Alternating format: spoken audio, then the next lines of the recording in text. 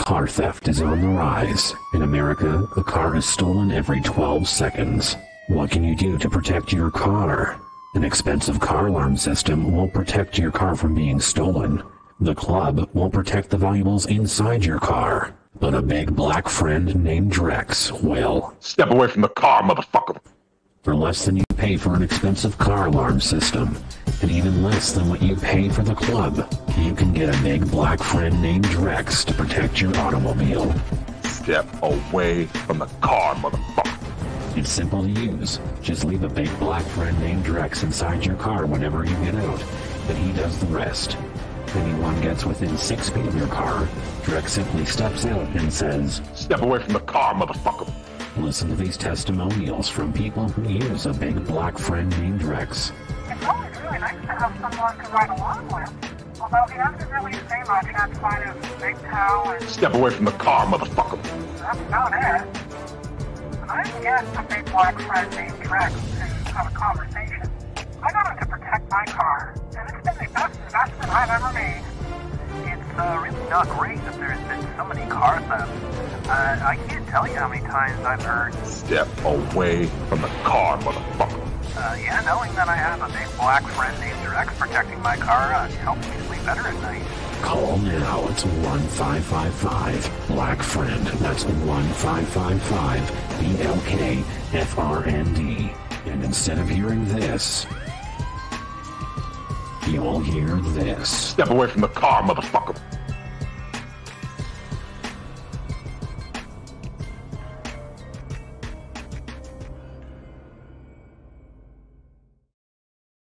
And welcome everybody. Sorry for being late. I was literally looking at shoes. I lost track of time looking at shoes. I know, how cliche. Welcome everybody. How are you all doing today? Good to see you all. Good to have you all. Hopefully you enjoyed my my brand new commercial. My brand new anti-car theft commercial that we've debuted today. Special shout out to Drex. Thank you so much, Drex, for donating that sound clip. Cracked a nail? No, I was looking at really cute shoes. Well, cute, but like, you know, gothic shoes. I don't have really good shoes. Like I don't have really good boots right now, so I'm looking at them. It's just really hot. I know the feeling. Miguel, I know the feeling.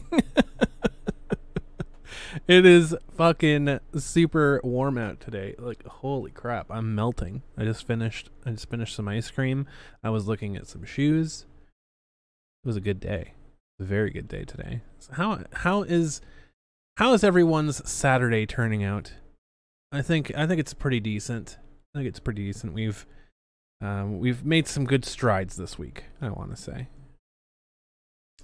There was some platforms with spikes involved. Absolutely there was. And very, very much. The problem is like, I have like tree trunks for legs. So, cause like I used to do a lot of cycling. So like I have really, really thick legs. Like not fat legs. It's all muscle. It's rainy and shitty where you are, Tom. I'm sorry. That sucks. So like I have like cycler's legs, so like they're fucking massive calves, and they don't fit in really cute shoes. They don't fit in really cute like little tiny ass fucking stick leg boots. So I have to like look for something else. Unfortunately. 'Cause that's the way it go. That's the way it be. That's the way it go. I'm like MMA fighter legs, you know? Just like massive, thick bulk, all that fun stuff. But let me tell you, it's been a pretty crazy week. I'd have to say. Like, last week's show really pissed a lot of people. When not a lot of people. Chun-Li says, "Yip yip." Exactly. I got Chun-Li legs right now. And one day you'll see. You have large calves too. You can't do skinny jeans or risk loss of circulation in your legs. So I'm saying, like, they don't make them for people that like have human dimensions. They make them for like fucking like stick thin Barbie girls, that they don't make it for people that have like human fucking dimensions, like, you know, that actually have thighs and actually have ass and actually have calves. Like, Jesus Christ. I don't understand how people can exist when they don't actually have muscles. They're just skin and bone. Like, there is no muscle on them whatsoever. Like, how? Please explain this to me. Like, I don't understand how those of us with booty and with like actual dimensions can like wear clothing in public. Please explain this to me. Last show was spicy. Absolutely. It was a very interesting week. Let me tell you, it was a very interesting week. The last show with Quentin did not piss off a lot of people. It pissed off the right people. Exactly, Nern, you fucking nailed it. It pissed off like 32 people, which, I mean, in law Twitter, that's a lot, right? It's like that meme, right? It's like, is it a lot of people? I mean, when you're talking about 32 people on the planet, that's not a lot of people, right? But 32 people surrounding your car, that's probably a lot of people. 32 people on law Twitter is a lot of people, because that's an immense amount of attention for them, right? Because they just don't see a lot of it. So yeah, pissed off law Twitter, which was fucking perfect. That was absolutely hilarious.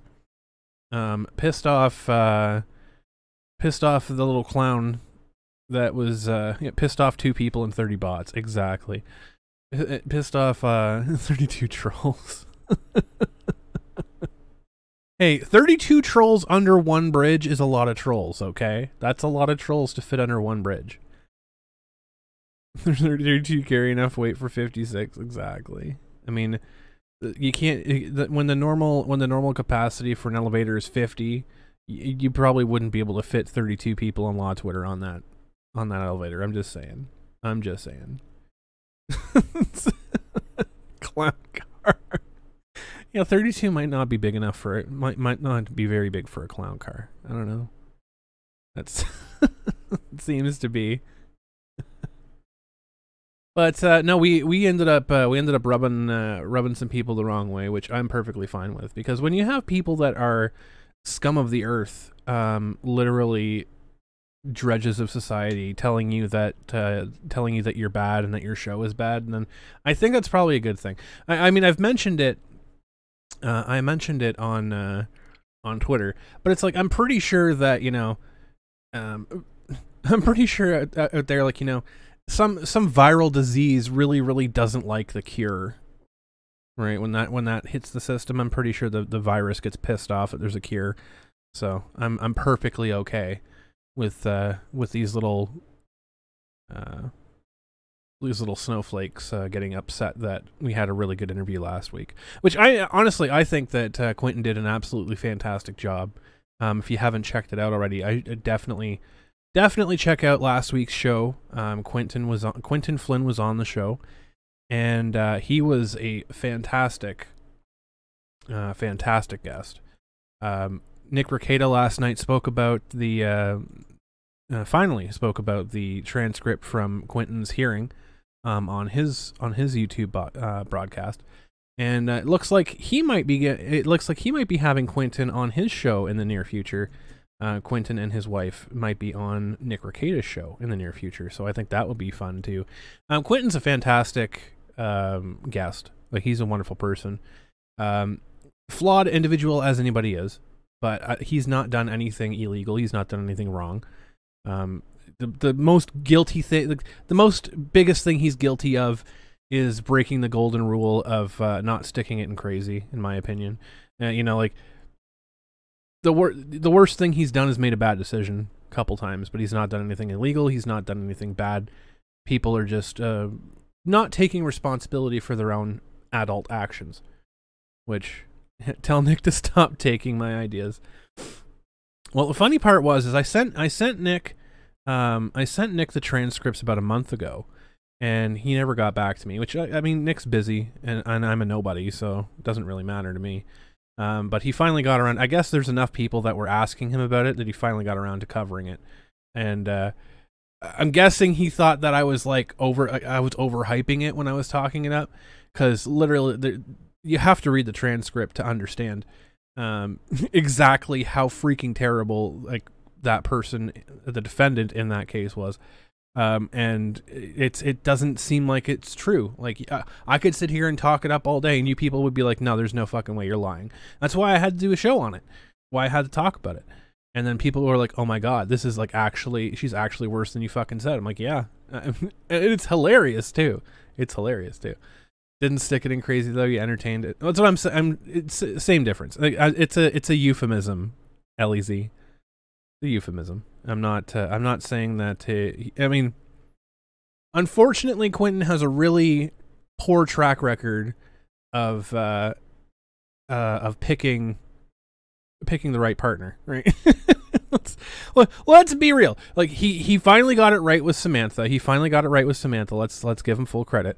But he's made a history of picking really fucking lunatic people to at least get involved with in some degree of action. Talking to them beyond what you would at a convention. Let's just say that. Hard to tell. Hard to tell when you're talking with people, when you're being friendly and outgoing, when you're being, yourself, and you're being boisterous or whatever. People take it the wrong way, what have you. But that was very much a case of people, adults. Let's make that very clear. Not taking responsibility for their own actions. And shoveling it on someone else because it was convenient to. Because they're taking a page out of the handbook that we're going to go over today, which is on screen right now. They're taking a page out of the handbook of how to destroy a man now, how to damn a handbook. Written by a psychologist, by the way. They're like COVID variants. I mean, absolutely. Problem is yeah. We're on the same page, just rubbing it into them. I mean, agreed. When you have somebody, so, funny sidebar. When you have somebody on the internet claiming that she slept with him, claiming that they had sex, claiming that she slept with Quentin, and using that as an excuse to blah, blah, blah, blah, blah, mean things, blah, blah, blah, blah, blah, fake things, right? Then she, halfway through her pant-shitting psychotic rant about how Quentin did all these terrible things to her, admits that she potentially has a medical condition that she read up on Reddit. She read something on Reddit and said, "Oh, I think I have that medical condition." Now, the medical condition that she's talking about, I don't know how to pronounce the damn thing, so I'm not going to make a fool of myself. But the medical condition that she has would make it physically impossible for her to have sex. Physically impossible for her to have sex, which is what she was claiming. Her medical condition's called shit for brains. I mean, her medical condition is stupidity. That is 100% true. Her medical condition is just being an idiot. But she read up on Reddit about this specific medical condition that made it physically impossible for her to have sex. And when she brought that up to Quentin in a conversation after she allegedly had sex with him, according to her own testimony, Quentin's first response was, "Oh wow, you should probably talk to a doctor before you decide that's what it is." Literally. Don't trust Reddit MD. Go to a fucking doctor and get diagnosed with this so that, hey, you could probably get some help for it. But no, that was Quentin being a gaslighting son of a pixie dust. That was him telling her that she had a problem. Which, I mean, clearly she does. Clearly. It's the Tumblr self-diagnosis trend in the wild. Exactly, Ken. And she used it. She used it as a gotcha against him. Like, this is what I'm saying. Like, people on the opposite aisle of Quentin right now, they think that, reaching behind themselves and ripping their underwear off to show that they've shit their pants is somehow a fucking gotcha against Quentin. I don't understand it. I don't get it. Why are you showing the entire world that you're fucking batshit insane to try and prove that you're not batshit insane? I don't understand this galaxy brain play. Maybe my brain is inside my skull and I don't understand it. Maybe my brain needs to be outside of my skull for me to understand it. But again, yes, LZ, it's a legitimate medical condition. And she did refer to it by name.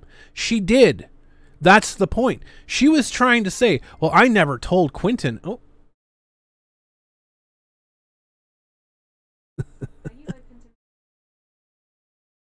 Absolutely. Absolutely. I'm open to anyone coming on the show, by the way.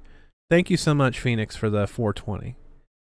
Also, if you want a super chat and you want to get the lovely Bella to speak your super, I think the threshold is $2. I think the threshold is $2 US. But yes, you want to donate, have Bella read your super chats, go for it. She'll read them. Yes, that's yeah, exactly, Ken. So she was saying, as this big gotcha. I've had partners who have had that medical condition, so I know what it is. I don't know how to pronounce it. But I've had partners who have had that medical condition, and Quentin has had partners who have had that medical condition. So he knew he knew about it, and so she said that she never told him what it was, but then in her galactic brain explanation of I didn't tell him what it was. Here's a direct message I had with him of me telling him what it was. She literally told him. She literally named it. I don't remember what the hell it's called or how to pronounce it. So y'all can go check it out. I'm pretty sure it's still on her stupid Twitter timeline because she's proud of it. But it's insane. It's absolutely insane. It's like, okay, so you're claiming that you had sex with him, but then you're saying that you had this medical condition that you read up on Reddit that you thought you had that made it physically impossible to have sex. But then you're saying that you never told Quentin that you had it, but then you showed Twitter DMs that you actually did tell him that you had it. And then Quentin tells you that you probably should go to a doctor to get diagnosed. But then you turn that around on him. Yeah, exactly. LEZ got it. That's the one. I don't know how to pronounce that. But then you tell people that Quentin was gaslighting you when you read on Reddit a medical condition and then assumed that medical condition. Like, Jesus fucking Christ. Yeah, calling someone gorgeous is not human behavior. I guess not for these fucking mutants. She did read it, Phoenix. She did. She absolutely did. I don't know if you heard it. Can't hear the chat messages. Really? One second. Let me pull it up. She read it on my end, and it came through the... Oh, you know what it is. I boomered it.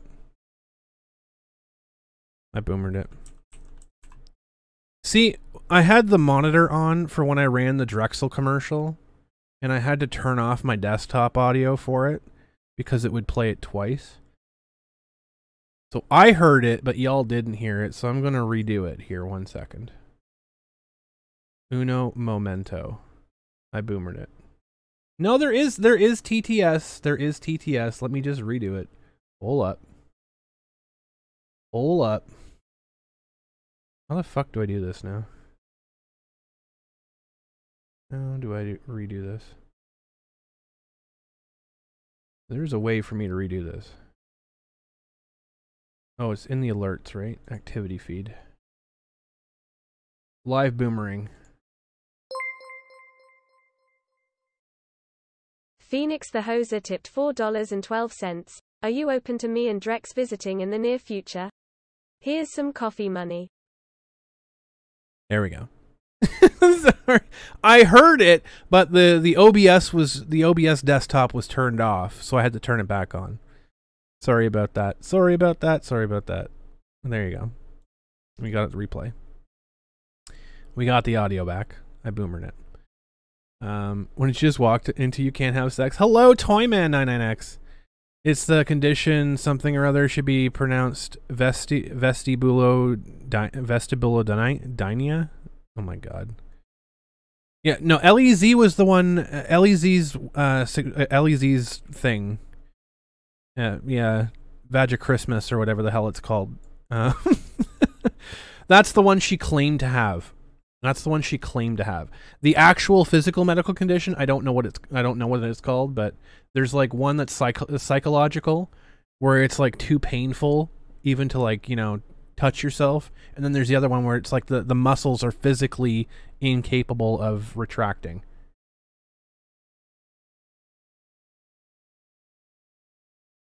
So that's the other one. Those are the two that I'm aware of. Vagichristmas. Vagichristmas. That's the new one. So you'll celebrate Vagichristmas any day. Oh my god. Oh my god. You're late like Nick. I was late today. I was looking at shoes. So yeah, sorry, anybody that was donating in for the TTSs, it's active now. It was active before. I was just a boomer and I turned off the desktop audio for you guys. So you guys couldn't hear it, but I could hear it. And now everybody can hear it. It's all good. Everybody can hear it now. It's all good. We haven't really Magic Christmas. Yeah, that was her big gotcha. That was her big gotcha, was that she couldn't physically have sex. Yeah, she was self-diagnosing. She went on Reddit and she read that this is a thing that she might have, and that was what she had. And she's like, that's what I have now. And she's like, this is what I have. And then she apparently that was Quentin giving her a sexual transmitted disease because she caught Vagichristmas from Reddit. And people believe these folks. Now, I say people in the loosest possible term. I mean, they have eyeballs, they have a skin sack covering a skeleton, and they somehow operate it. I don't understand how, but apparently they do. That's about all. Good lord. Vagichristmas, one of the few times married people do the deed. So rare it's christened as a holiday. That's fucking funny. I should market that. I should make a T-shirt. Trolls, subhumans. Yeah, I'm using the term people in the loosest possible term. Homunculi. Maybe you should actually try to have sex before you say you can't have it. Well, she was apparently saying, and this is more so like the mental side of things. She was saying that it was quote unquote painful for her to even touch herself. Like it was too painful. She's never inserted anything in herself. And this is stuff she's posting on her Twitter timeline. This is not even stuff that got leaked, okay? This is stuff that she's openly telling people as a gotcha against Quentin Flynn. That it was too painful for her to even put anything inside of herself. Like, talk about a little bit too much information for the internet. That's probably a little bit too much information for the internet, right? Like, Jesus Christ. The actual condition is go see a fucking professional for a diagnosis you can't properly diagnose yourself. Exactly. 100%. Jesus Christ. You must be a POC, man, because... Jesus Christ. No, I will professionally diagnose her condition as being a complete fucking moron. That's what I will. In my professional opinion, with dealing with morons for 10 plus years, which gives me a doctorate in moronology, diagnosis confirmed. Diagnosis confirmed.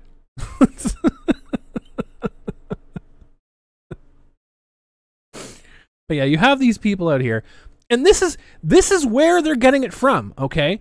This book right here, this book on your screen, this is where they're getting it from. This is where they're getting it from, and this is why I'm going to read this over, and we're gonna talk about this together. We're going to talk about this together, folks. With a medical condition, you can usually tell something's up before you try it. Yeah. Exactly. Before you try having sex. Exactly. So it's like, I don't understand. I don't understand how anybody at all can take these people seriously anymore. Yeah, with a minor in trollology. Exactly. I have a minor in trollology. I am a master memologist, though. Master degree in memology. It's just you look at the people that are out there right now, going at Quentin. I'm not going to name names because they're all weirdos, and they have like they furiously beat off whenever I talk about them. Right? They just start like, talk about me some more. Yes. Like, no, I'm not gonna name your name because I know you want me to. We're gonna expertly rim this subject right now. So I'm not gonna say names because that's what they want. They want to be victimized. And the funny part is, it's like they're so vain. They probably think the stream is about them. Sound like Gollum there. Gollum. My precious. That's what they think, though. It's what they are. Furiously masturbates in the corner. Aggressive masturbation. Exactly. And then afterwards claim that you have Vagichristmas. And you can't have sex because you have Vagichristmas.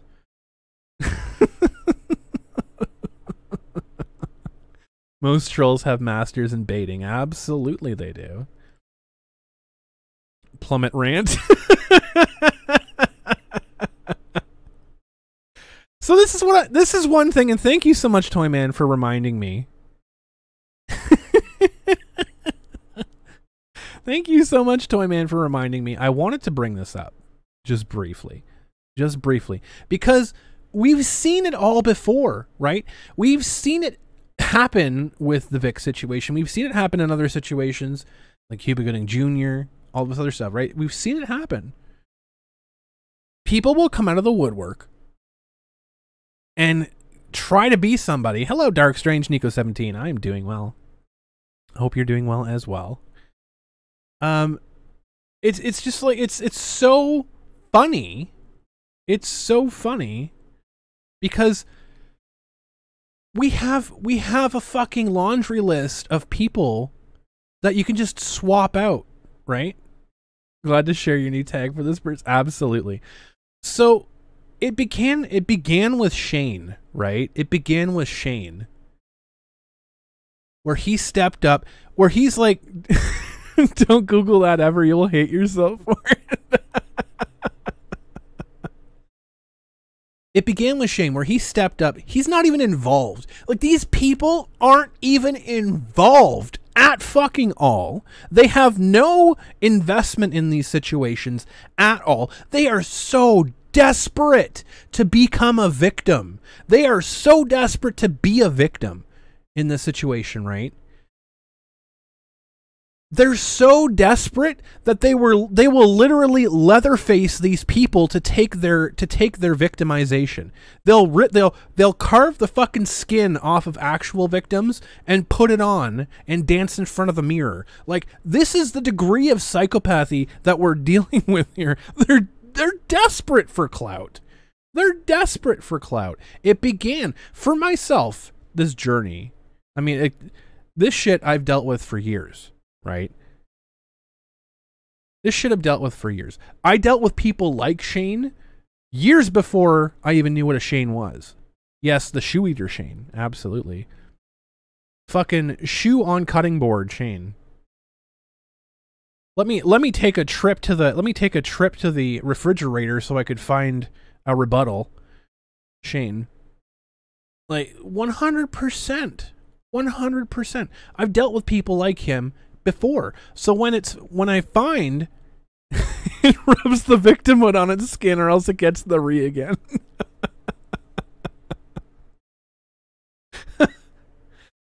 So when I first came across Shane and saw him on Nick's channel and saw the complete fucking moron he made of himself,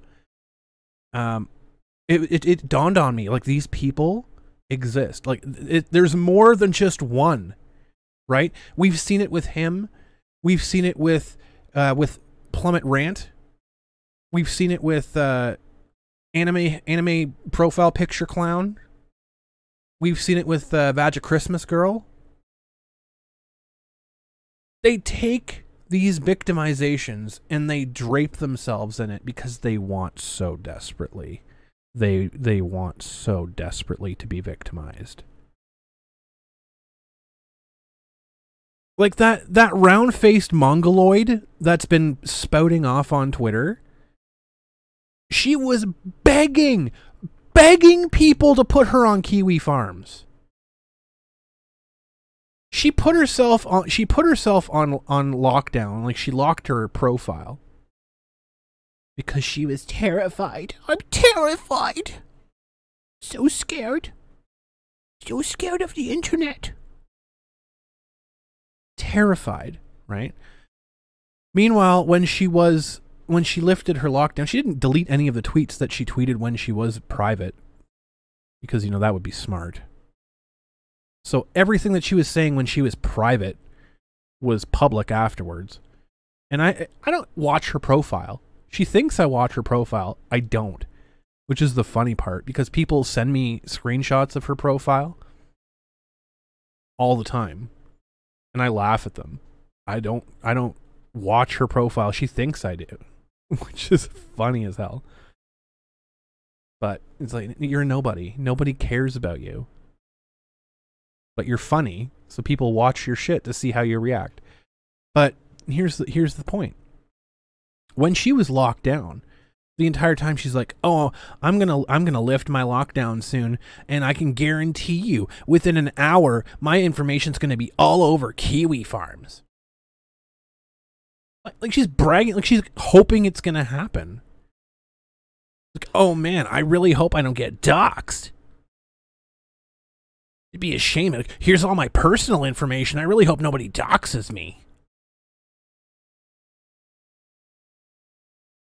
Like,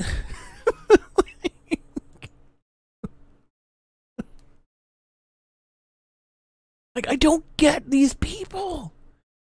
Paranoid shit for brains. I mean, that's what I'm saying. That's what I'm saying. Like, she's so vain. These people spend so long branding other individuals as narcissists, branding other people as predators, branding other people as ists and this and that. Meanwhile, they're fucking doing it. That's what they are.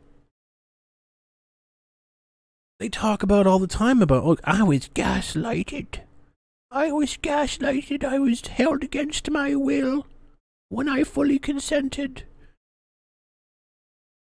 No. You gaslighted yourself into thinking that you were a victim because you saw all the attention that was being given to this other person who is a victim, or at least appeared to be a victim. You picked the wrong horse. First of all, see, you picked the wrong horse for the game. You hooked yourself up to it, and then she just shot herself in a fucking courtroom. I'm an ugly girl, flash across your brain, goddamn Tompy. Exactly, narcissistic psychological projection at its finest, and you see it all the time because they have this picture in their brain, this reality they've built for themselves, and it's because of things like Law Twitter. It's because of things like the massive simpology going on, the endless supply of thirsty fucking boys on the internet that reinforce this stupidity in hopes for a crumb of pussy. And you have things like this book that we're about to read right now.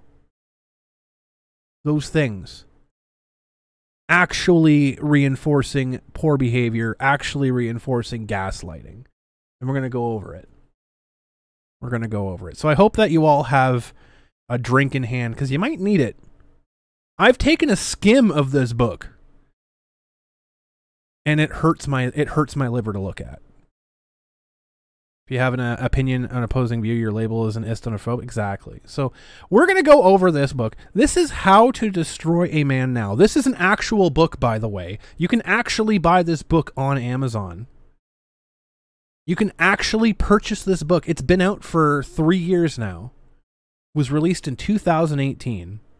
And it's still available. I don't suggest buying it.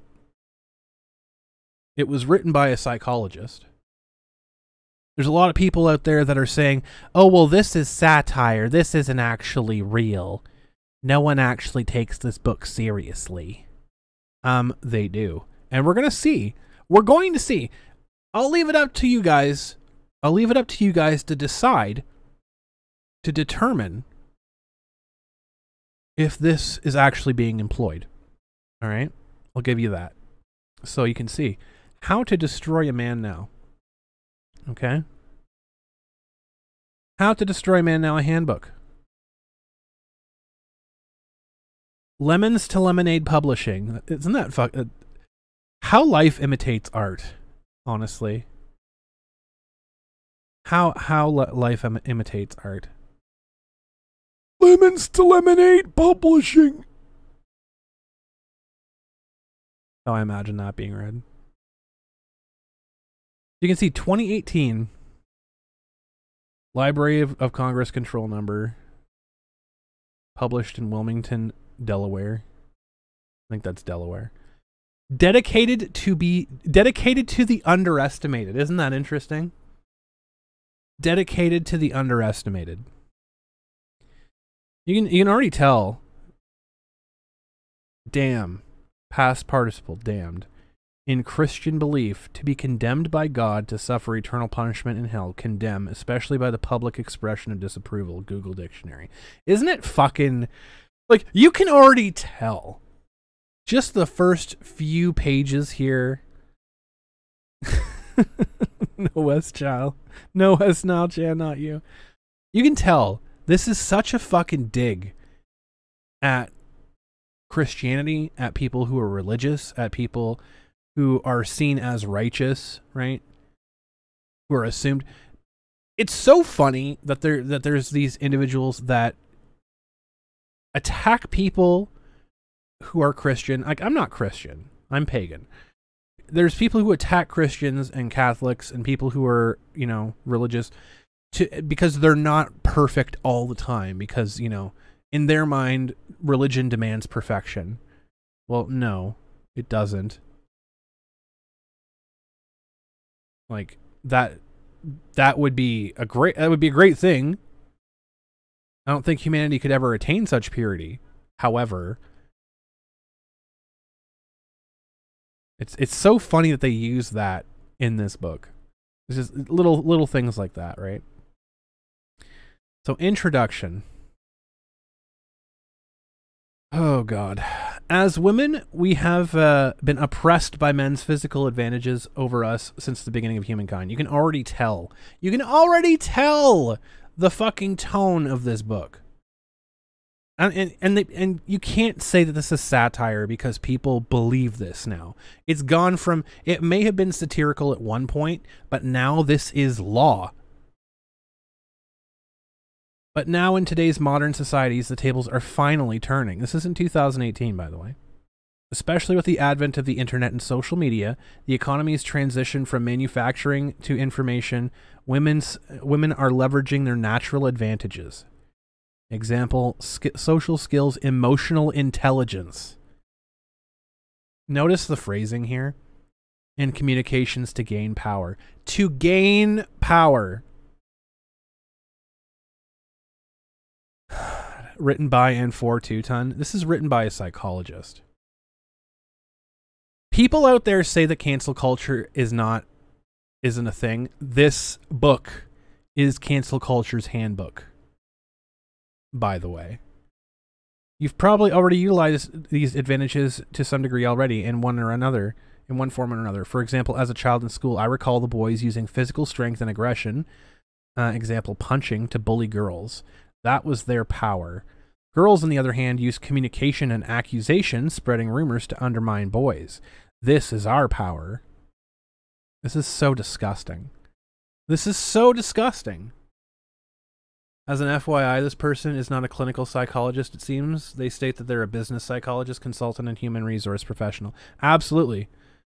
Yeah, they're not a clinical psychologist. They are a marketing expert. They are a marketing expert. Very, very important to keep in mind. The purpose of this handbook is to be a resource, a collection of tools and techniques that are proven powerful in women's struggle against the patriarchy.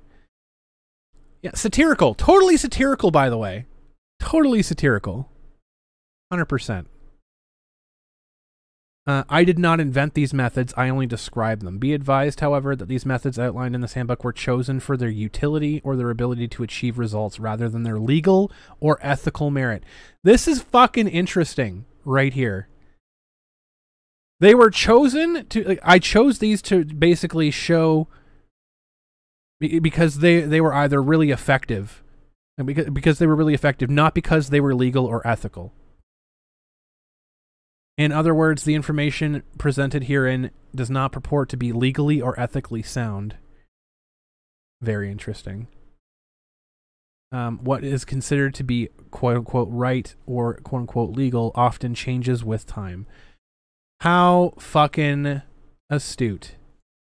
How fucking astute. Wonder why they're picking on people for shit they did 20, 30 years ago? The prevailing culture and evolution of law.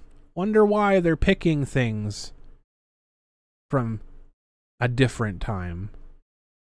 PsyD programs are normally oriented towards clinical practice or practical applications of psychology.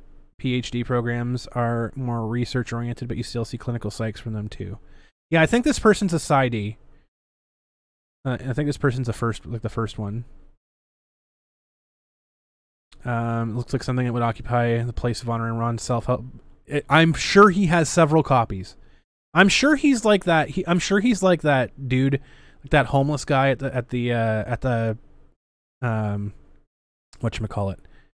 The homeless guy at the bus stop that's handing out like those little cards, right? Or they leave like the packets with the books. They're normally Bibles, but like this is probably Ron's Bible. Exactly, they're encouraging to distort your own content to fit your own narrative. It's very, very interesting. This handbook is a work of free speech. Funny how it's free speech when it suits them, right? How the content is used, misused, or not used is at the sole discretion of the reader. And I, as the author, retain no responsibility. So you already know. You already know. I mean, this textbook right away. I'm not responsible. I'm just putting everything in here. I'm just putting everything forward so people can stumble across it. I'm not responsible, Papega.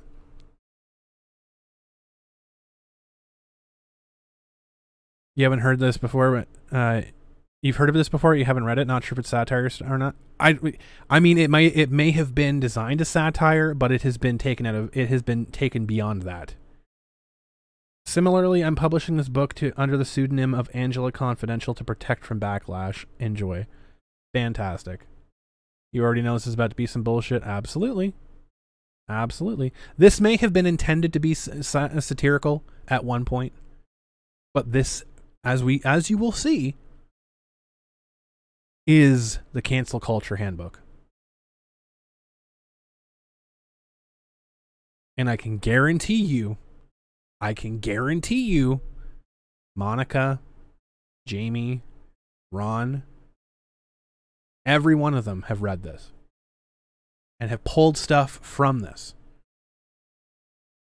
Let's begin with some introductions. We have 3 key friends or fundamentals that make it possible to destroy a man now. Damn. To damn well, it's important to know them well. First ally is Allison Allegation. I love how they personalize this. This is such a fucking extreme left thing to do. And it's such like a fucking boomer business thing to do. Like it feels like I'm reading through like a fucking slideshow from when I was in the call center. Just to make these stupid things up all the time. Allegation can be so simple, effective, and easy to employ, it's elegant. An allegation is a claim, usually without proof that someone has done something illegal or wrong. A claim, at minimum, requires nothing more than an assertion. For example, if I yell from a rooftop that the world is flat, I have successfully made a claim. Similarly, identifying wrongdoing requires only observation, recollection, or a minimum amount of imagination. From lying to murder, any behavior that you've heard of, seen, experienced, or can think of that violates ethical or legal standard can suffice for an allegation. However, it's the last part which constitutes an allegation that makes it uniquely useful. No evidence is required. Stop if you've heard this before. Jesus fucking Christ. Did you see that Monica's appearing at a convention right now? There's only 5 people in line for her. Yep. Oh, it's delicious. It's deliciously ironic, isn't it? Deliciously ironic, isn't it? The person out there preaching, you know, love and forgiveness and moving on has a fucking lineup around the goddamn building. Person that's preaching believe me, destroy men has 5 people at her table. Absolutely fantastic. In a Reddit thread on this book, someone said most likely written by one of those right-wing crazies that actually believe this is the thing but trying to paint the current movement in a bad light. No, this was done before this became a prominent thing. This was done before it became a prominent thing. Like cancel culture and stuff like that, yeah. But this was in the full swing of cancel culture. This was in like everyone believed shit 100%. There was no question. If someone got accused of something, that was the end of them. This was 2018. This was not 2020. This is not 2021 when people are finally starting to be like, you know what, this is bullshit. This was the infancy of when cancel culture was a massive thing. I think what happened when did Rose McGowan do her thing? Was it 2015, 2016? I know it was a comment 2 years ago, but that's what I'm saying. No one fucking believed it at that point. And it's a person that clearly agreed with cancel culture that is throwing shade on it. Let's see when the hell she made her accusation. Blah blah blah, professional expansion, blah blah blah. Weinstein allegations. 2017. So cancel culture began in 2017. Like, I guess mainstream began in 2017. So it was in the height of its existence when this book was released. It was in the upswing of his existence when this book was released. So absolutely, person is going to go out there and throw shade on this. This independence from proof allows you to make an allegation about any man doing anything without being encumbered by a need for facts. But how can something as intangible as the spoken word without evidence have enough merit or power to damn?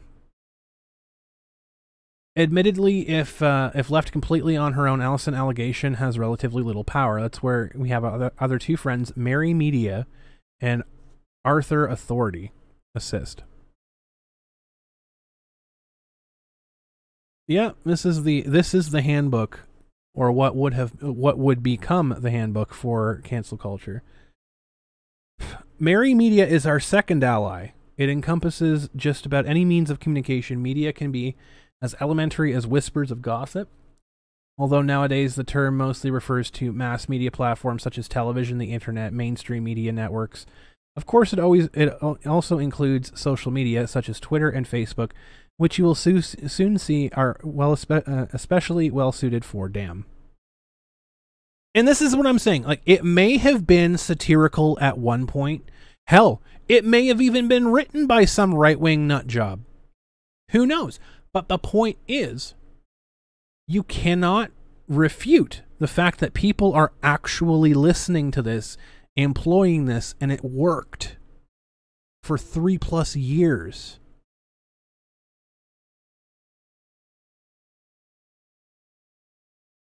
Cancel culture was prevalent in your former occupation big time over 15 years ago. It's a real fucking pisser and interferes with legitimate businesses big time.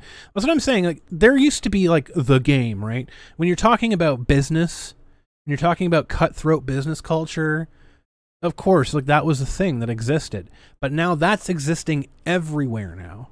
That exists everywhere now, and it's mainstream. Something brought it mainstream, which was the allegation against Weinstein and the Me Too movement, which the Me Too movement initially was well intended. However, people took it a little bit too far. Cough, Bella, cough. People who don't believe cancel culture exists are blindly seeing the movie Rosewood. It's a thing. It's a thing, and people put it to fucking practice. People put it to practice. All right. So how does Mary Media help Allison allegation? Well, interestingly, they can help each other. You've probably heard the philosophical question, if a tree falls in the woods, no one hears it, does it make a sound? Although the answer to that question is still debated, it's certain that if allegation is made and no one knows about it, it has no power. Fortunately, however, the opposite is also true. The more people who know about the allegation, the more powerful it becomes. Thankfully for Allison allegation, and for our purposes, the modern mainstream media excel at spreading information far and wide. They do it to make money, lots of money from advertisers. Yet advertisers need more than just a way to reach people, they also need a way to get people to pay attention to their advertisements and ultimately buy products. This is where media content comes in. Media content can be videos, website posts, breaking news, and so on. Anything that garners interest, and it's no secret that the scandal attracts people's interest especially well. Sex sells, as the saying goes. So does violence, injustice, misconduct, anything outrageous. That's why scandalous conduct in mainstream media has increased over the years. That's also why Mary Media helps Allison allegations. Scandalous allegations attract people's interest. Interested people watch advertisements. Advertisements sell products, and that all makes Mary Media money. Woo! The explosion of social media brought it mainstream. Okay, what I'm saying is this particular thing, Tom. I 100% agree with you that social media had blown this the fuck up. But nobody knew to do this until the Me Too movement. I'm saying nobody, I'm saying the greater sphere of people, the general public, Joe Public, Jane Public. They didn't know what this was until Me Too brought it into people's living rooms. That's when it becomes weaponized. That's when it becomes mass produced. It existed, obviously. It existed before this. It'll exist after this. To what degree remains to be seen. But it existed before this because it was specialized in specific industries. That's why things like blackmail and extortion existed. Don't do this thing I don't want you to do, or else I will release X about you. Remember that thing that you did to me 2 years ago? I'll tell everybody about it unless you do Y. That shit existed before. It absolutely is a waste. It absolutely is a waste. And this was mass producing and putting it in people's living rooms. I'm not saying this book was. I'm saying that this idea, which was blown up and spread around by the people who abuse the Me Too movement. And this book is fucking nailing it. We've seen it. We've seen it. The IO9 article for Vic, when they interviewed Vic Mignogna, IO9 intentionally cut his interview in a way that would make him look poor, in a way that would get traffic to their site, in a way that would make them money. We saw it. We saw it with Anime News Network. We saw it with Sharon Grigsby. These aren't just things that happen. There's no coincidence here. This is conscious decision. And again, this book is telling people how to do it.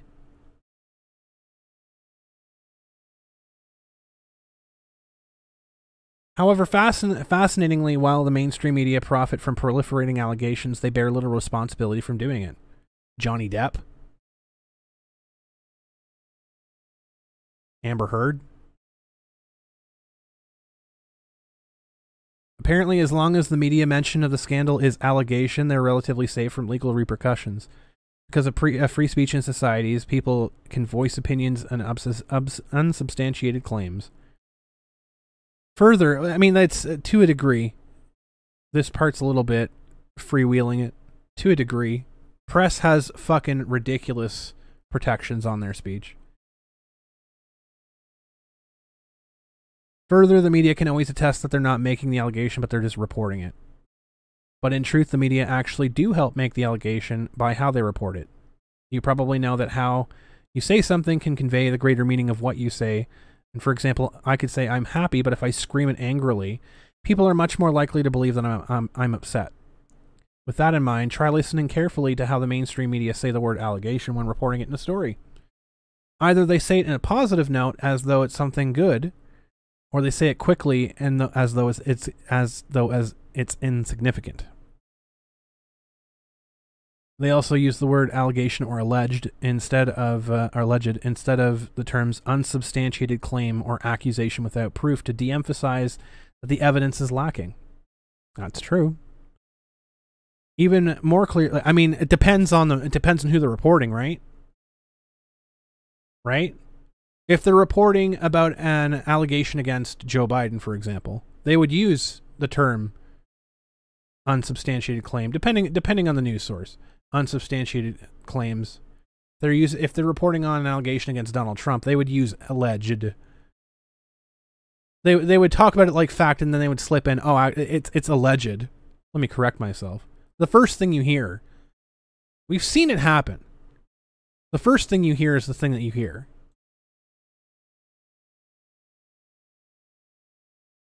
Even more cleverly, after the media make an allegation popular by broadcasting it far and wide, they circle back later and broadcast how so many people are talking about it. Further, they support people who make allegations by promoting them as courageous and coming forward. So stunning and brave. These tactics get people even more interested and encourage others to make similar claims. That is 100% true. That is 100% true. By saying, it's so brave, it's so courageous, it's so stunning, it's so brave, you're showing people out there that if I make an accusation like this without proof, I don't need to make proof. I'm going to get positively reinforced. Because this person made claims without showing proof. They were told they don't even have to show proof, and they're getting praised for it. Finally, the media then cite the increasing number of allegations growing to public outrage that they helped create as being too numerous to be ignored, or as evidence of truth. Now, this is not mass media doing it. The media here is not mass media, because mass media wouldn't do this, or shouldn't do this, I should say. CNN does it. But generally, mass media doesn't do this. This is more so geared towards the people on Twitter, on YouTube, right? It's the source, dude, trust me. So many people are talking about this. Oh my god, so many. Look at all these people talking about this. All of my alt accounts are posting about this. Look at all of them.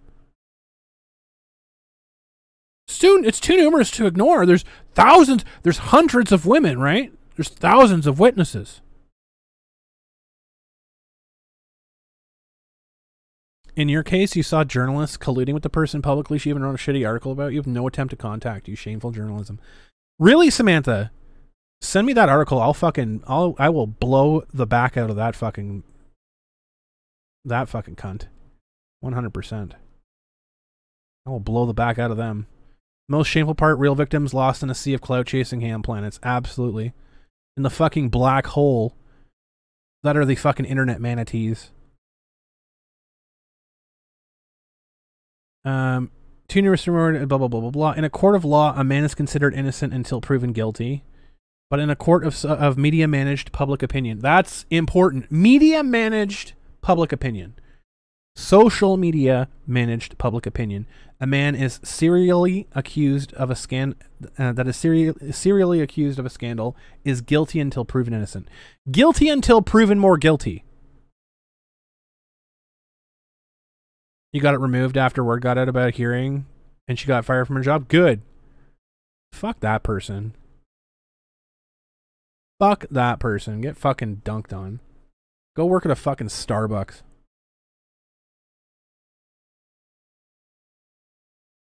Fucking venti latte cunt. In this way, the allegation does not require evidence to damn, because through media manipulation, it becomes its own evidence. That's important. That's important. Make the accusation enough times, it becomes the truth because it's saturated on social media. We saw it in the Vic Mignogna situation, did we not? There's hundreds of victims. There's thousands of victims. Look at all these victims. Let's go to Pretty Ugly Little Liars. Look at how many people there's talking about it there. Look at my Twitter profile. There's so many people talking about this.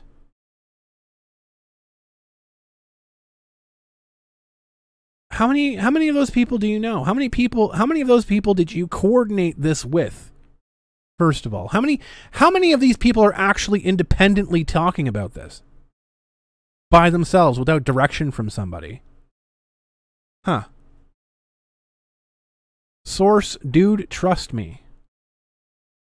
Thousands, even millions of people can become organized against one man. Or dozens. All it takes is 10 people. 5 people.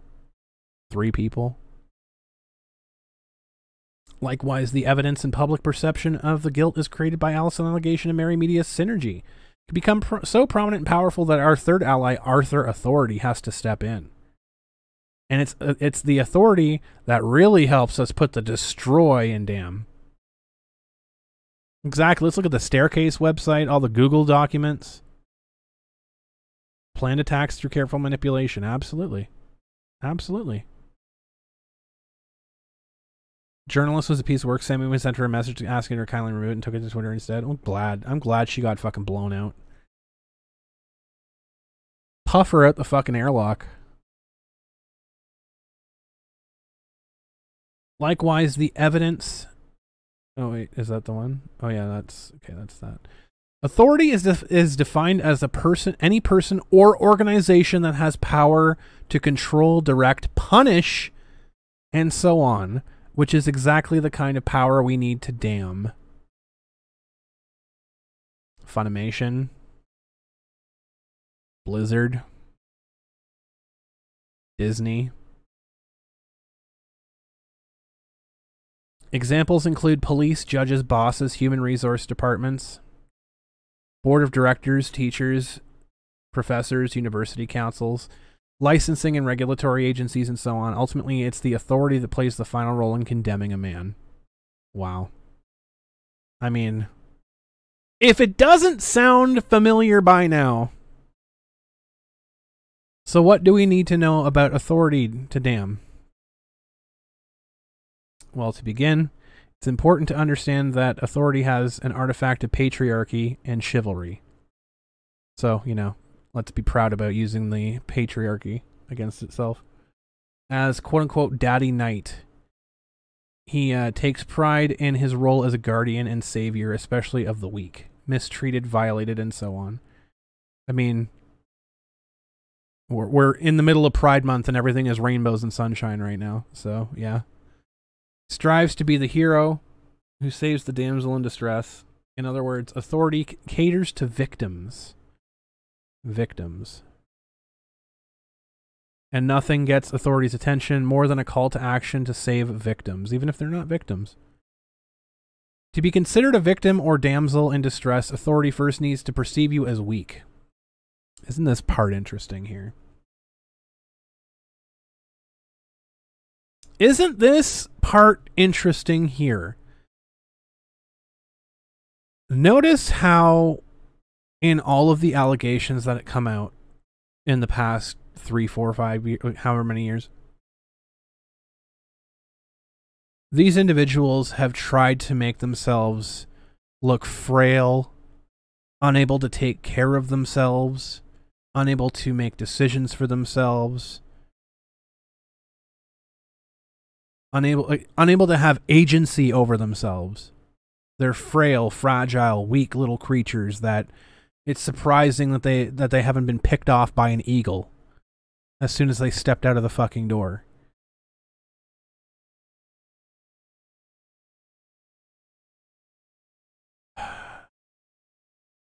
Can you imagine what typically happens when a man walks into a police precinct and requests a restraining order against a woman? Isn't that interesting? I mean, we can ask Quentin directly. we can ask Quentin directly. Officers roll their eyes. Immediately disbelief ensues. This is because they simply do not perceive a man to be weaker than a woman, and for that reason they are unwilling to provide assistance. In contrast, in patriarchal societies, women are perceived as weak by default, and therefore deserving of help and protection in the eyes of authorities. Second, for the weak to attain status, victim status, authorities also need to perceive them as harmed or violated. In other words, authorities require a credible claim that a legal or an ethical standard has been broken in order to take action, because their duty is to enforce standards. And as we know now, we can look to Allison allegation to make the claim to media to make it credible. Nevertheless, it's still important to emphasize that authority is most likely to help us damn in instances that entail apparent violation of specific laws or codes. The more egregious, the better. Which, this part's very interesting, because as we're getting to a spot in society now where there's more empowerment for women, isn't it interesting that now the push is all cops are bad? Now the focus is, well, authority doesn't listen to us anyways, so we have to take power into our own hands. So they're eliminating authority out of this entirely.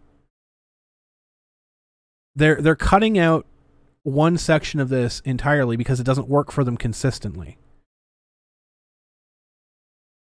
We're systematically cutting out the authority process by people who are using this particular method right now. And because authority doesn't 100% of the time agree with them anymore, all of a sudden, we need to get rid of it. We need to streamline it. We need to be more consistent now. Eagles would have a problem with these folks getting them off the ground.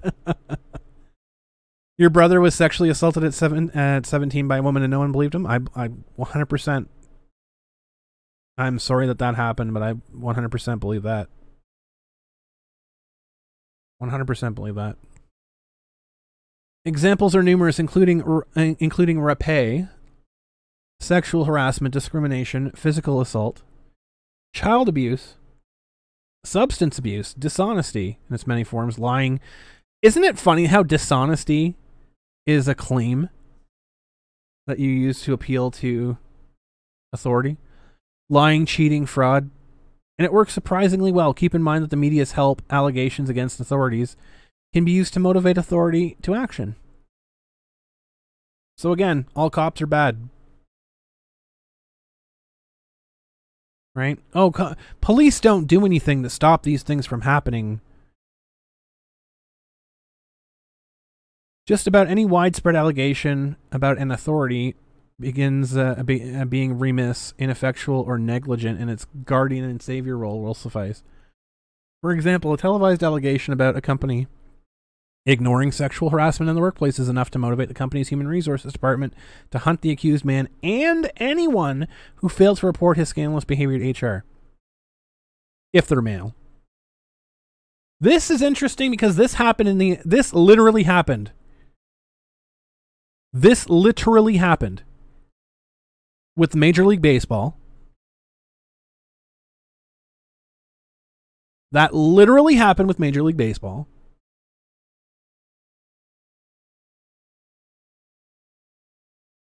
Literally happening in the NHL. Literally happening in a bunch of different big workplaces. Once authorities decree that there is a victim of a violation, they can take punitive actions against the perpetrator, i.e. destroy a man. Punitive actions usually entail substantial loss, such as termination of employment, loss of income, loss of education, loss of certification, dismissal from school, or revocation of credentials, loss of social status, good reputation, public shame and humiliation, loss of financial savings, payment for legal settlements, loss of freedom, imprisonment. In addition, the combined actions of allegation, media, and authority generally result in an ongoing loss for future opportunities. Again, we see this shit all the time, do we not? Vic is suffering an ongoing loss. I'm sure there's a few people out there that are suffering ongoing losses. Alec Holoka has a permanent fucking loss.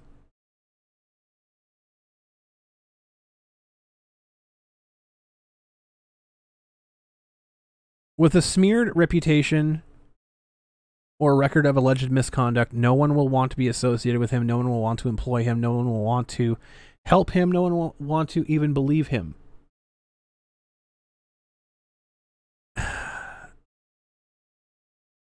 Is this, and this is 100%, it's a handbook for psychos.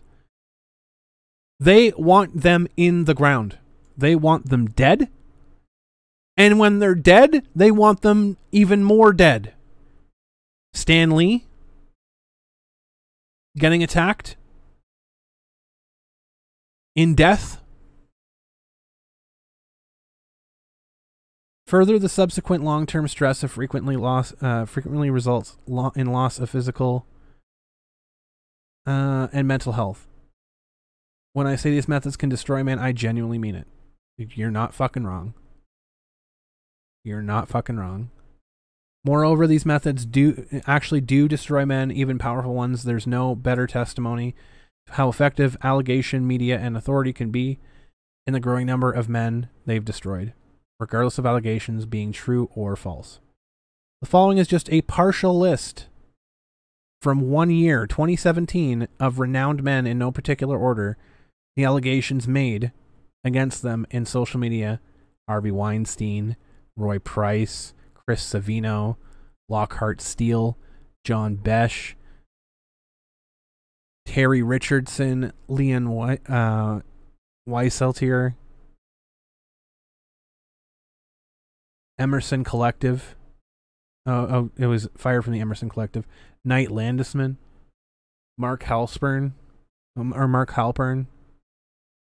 Jesus Christ. Ken Baker, Kevin Spacey, Jeremy Piven, Michael Orekis, Andy Dick, Jeff Hoover, David Guilad, Ed Westwick, Matthew Weiner, Louis C.K., Andrew Kreisberg, Eddie Berganza, Gary Goddard, Al Franken, John Conyers, Glenn Thrush. I'm not going to read all of the shit that they've done. These are just names that have been, rightly or wrongly, been brought and destroyed. Charlie Rose, John Lasseter, Matt Lauer, Garrison Kyler, Russell Simmons, Warren Moon, Mario Batali, Mario Batali, Jesus Christ, Ryan Leitza, Alex Kaczynski, Jerry Richardson, Blake Farenthold, Travis Smiley, Carl Sargent. That's just in 2017. Just in 2017. Rightly or wrongly, that's a body count for 2017. With the fundamentals as our foundation, we can now shift our focus to tools and methods. The technique outlined.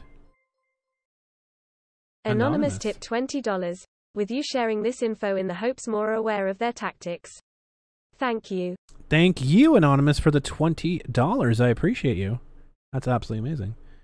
Absolutely. These are the fucking tactics. Whether or not this was like satire, whether or not this was written by a psychotic right-wing crazy Nazi person or a psychotic left-wing crazy Nazi person, there's no denial this shit is being employed.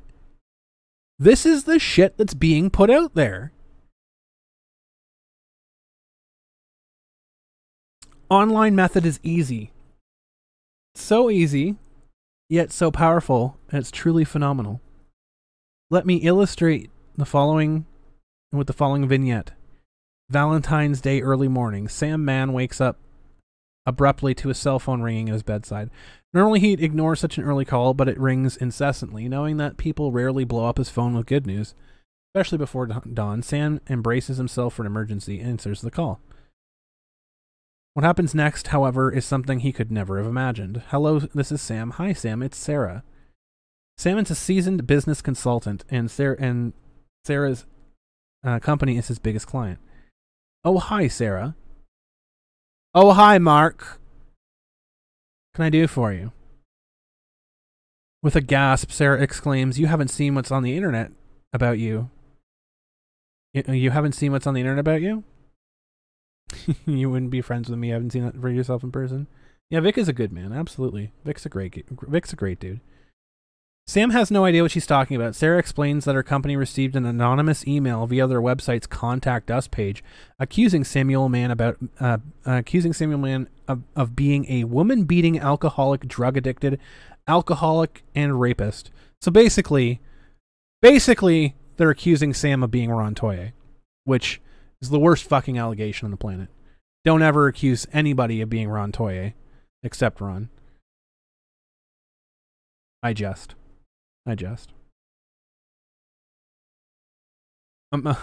Among other things. I mean, he's only an alcoholic woman beater. I don't know. I don't know about his status about being addicted to drugs. So I didn't hit her. She's lying. I swear. Oh, hi, Mark. I did not hit her. I did not.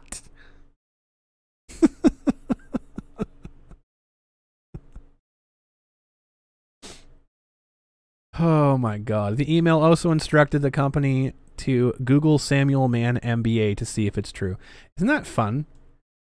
Just Google him. Just Google him, because we've already poisoned the well enough that we are confident that if you Google someone, you're going to see exactly what we want you to. Blindsided and still on his call with Sarah, Sam reaches for his laptop, Google Samuel Mann MBA business consultant. He is shocked with what he sees. His LinkedIn profile promoting his business credentials and accomplishments no longer appears at the top of Google search results. Instead, there's a post called Cheater Report. Cheater Report. Dun dun. Where the fuck are my sound clips? Where the fuck are my sound clips? Cheater Report. There we go.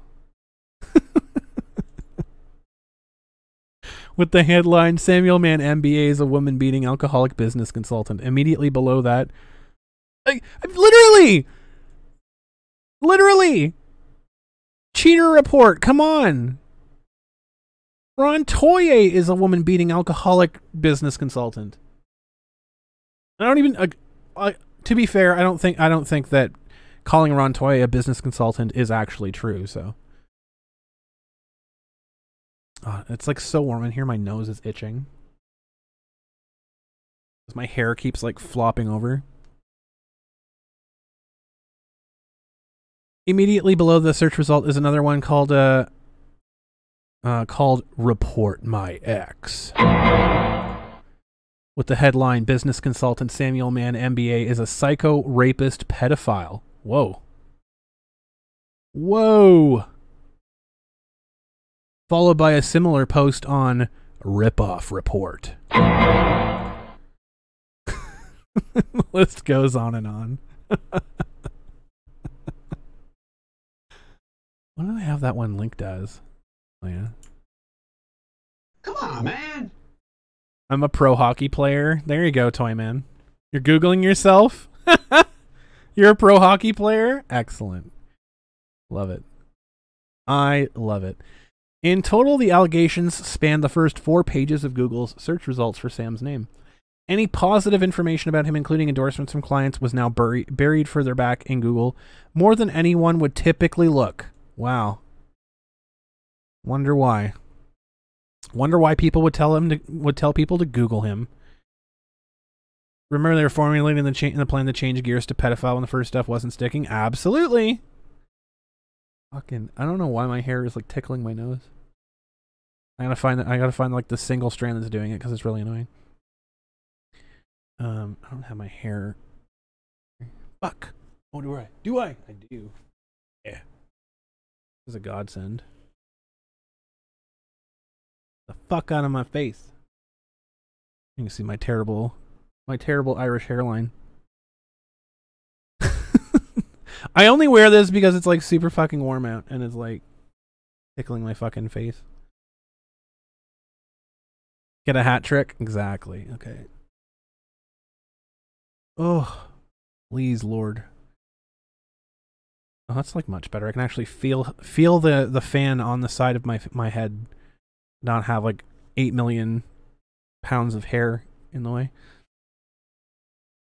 Alarmed, Sam defends himself. Sarah, this is literally unbelievable. I have no idea why this is happening. You've been working with me for over 10 years. You know none of this is true. Doesn't this sound familiar? I did not hit her. I did not. Oh, hi, Mark. I'm sorry, Sam. It doesn't matter if it's true. It's all over the internet. It looks bad for our company to be associated with you, and our lawyers say it makes us vulnerable. We have to cut ties with you. Whew. Whew, lad.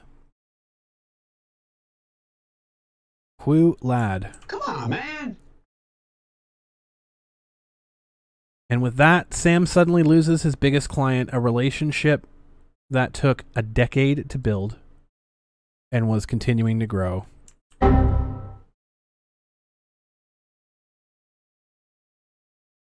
Literally hundreds of thousands of dollars in annual revenue gone. Literally just the day before the business was going wonderfully, Sam hangs up bewildered and in disbelief.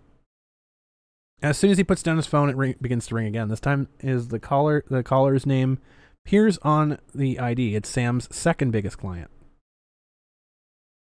You're probably thinking at this point, yeah, this is powerful. It would be awesome to destroy a man by ruining his reputation across the internet. But I don't have the resources to do that. Yet you do. Easier to destroy than it is to create. Abso-fucking-lutely. Abso-fucking-lutely. Quit flaunting your follicles and hair privilege. I'm sorry, Catnip Dave. I can't help it. I can't help it. Certain types of... oh, wait. I didn't do that. Didn't do this part yet. Yes, you do. That's the beauty and genius of this method. With as little as an internet connection and minutes of your time, you can destroy a man worldwide overnight. That's fucking terrifying because it is accurate. Certain types of media, such as complaint websites and Google, and Google's search engine are key to enabling the damn online method. Nonetheless, to maximize results, it's still important to tailor all three fundamentals, beginning with allegations. I don't know how often I need to say this, but this is the cancel culture handbook. It has been proven to be effective. It has been proven to be effective as early as 2018. As early as 2017 in some cases. People have taken this and they've run down the field. This exists. This exists, people. Now we're going to find out how they craft allegations. Ask Gina Carano. Right? It works on men and women. The point here is that it works on perceived strong people. It works on people who have perceived power, support, because the accusers go out of their way to make them seem powerless and weak and rolled over. Why do you think the men that support this movement emasculate themselves? They don't want to be seen as a threat. They want to be seen as neutered, as weak, as powerless.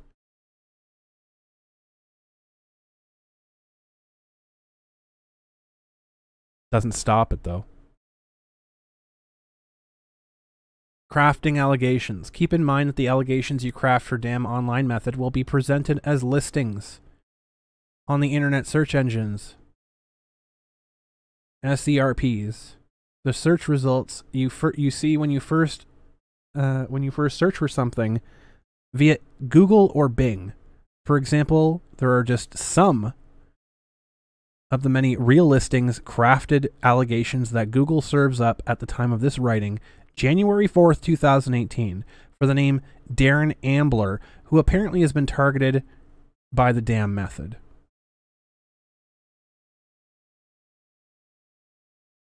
James Gunn supports cancel culture. That's really dumb because he got fucking shot by it. Disney, who literally had a plantation-themed Aunt Jemima restaurant at Disneyland for years.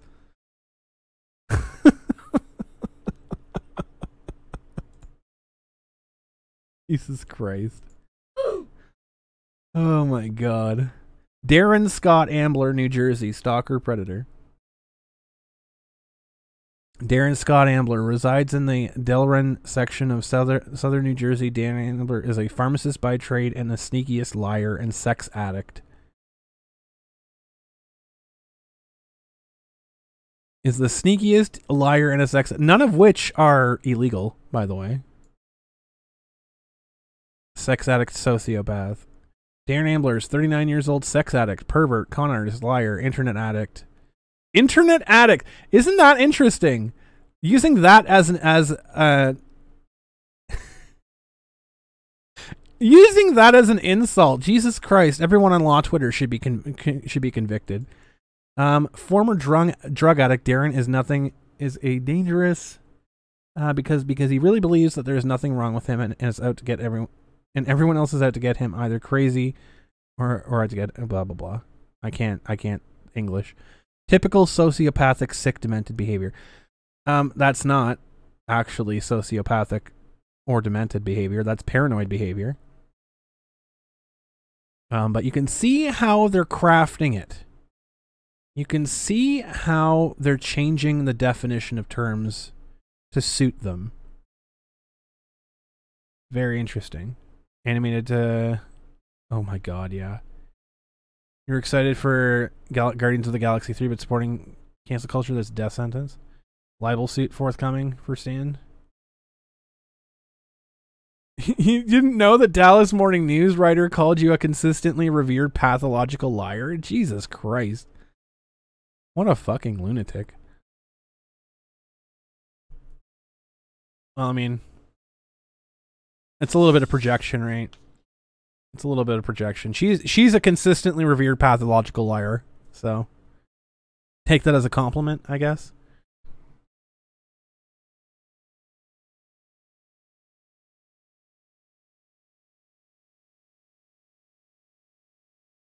Demonizing someone for previous drug addiction, shame on them? Exactly. They have no shame. They have no shame. Please stop Darren Ambler. He's a womanizer, con man, cheater, liar, sex addict. He suffers from serious mental problems. Beware, he only wants sex and possibly money. He is a professional liar. He's an internet stalker. He prees. What does prees mean? Like, you can see that these people are deranged. Who the fuck cares if people want sex? If they obtain sex legally and consensually, who the fuck cares? I'm sorry that he doesn't want to have sex with you. Fucking Christ.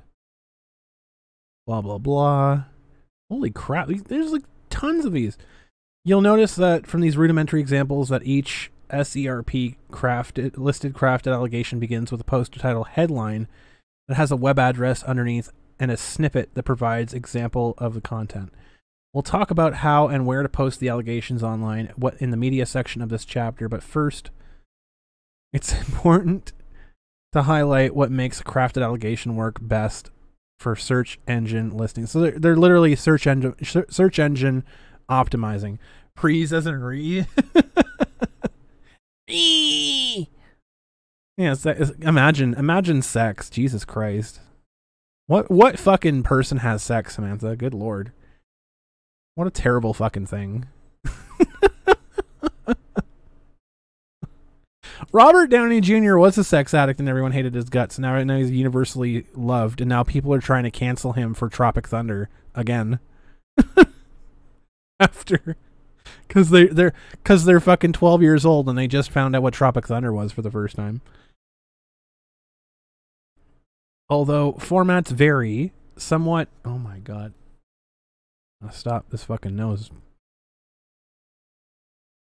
Websites will be leveraging will require your allegation post to have a title and content. Above all, both the title and content need to have the name AM. I guess they mean authority and media. In the words, in what? In other words, they should clearly identify multiple ways that you seek to destroy. If the man has a relatively unique name, that's great. The search results will likely refer to him. But if it's a common name such as Joe Smith, search engines may return results that you didn't craft, which could get in the way. In either case, it's best to make the post title and content as specific as possible by including the man's full name and any titles he has: doctor, pilot, president, confidentials, MD, MBA, PhD, or credentials, and affiliations, company, business, or organization, along with identifying information such as his address, phone number, and age. So just dox him.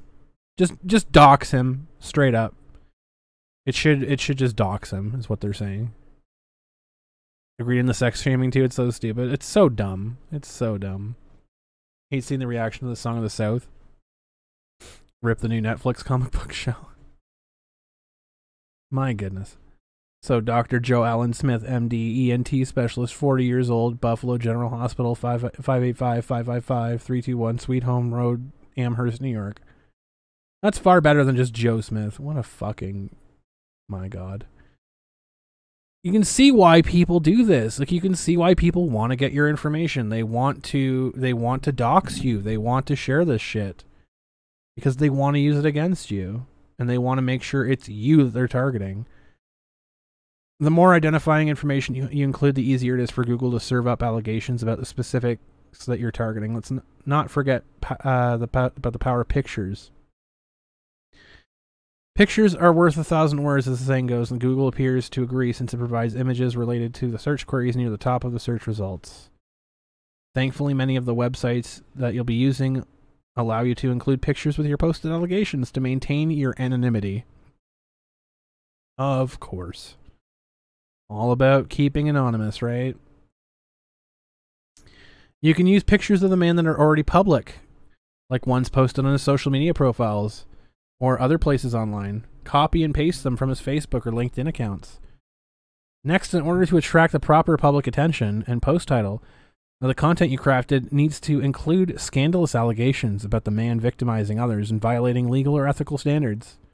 Anything shocking can work, but crimes of a sexual and violent nature against women and or children seem to work best. How disgusting, right? A few examples include rape, or sexual assault, physical assault / including beating women, and liking minor people, liking little people. Other vices such as alcoholism and drug abuse can also work, but appear less effective, perhaps because victims are less apparent. Either way, both approaches are more effective when phrased as helpful warnings. I can't say this enough. I can't say it enough. This is the fucking handbook for this shit. Look at what they're telling people to do. It's phrased as a helpful warning to the public, most likely because they appeal to the authorities' guardian savior role by implying that the weak people are presently at risk. For example, a post title could read as follows: "Warning, all women beware of rap artist Joe Smith, MD, ENT specialist."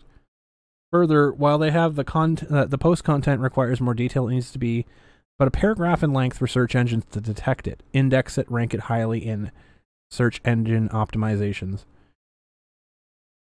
Nevertheless, longer content is typically better in the eyes of search engines. As always, to keep the fundamentals in mind, ask yourself what will get the attention of media and authority. As you can probably guess, crafting stories or sharing anecdotes with allegations chock full. I have to blow my nose. This is getting ridiculous.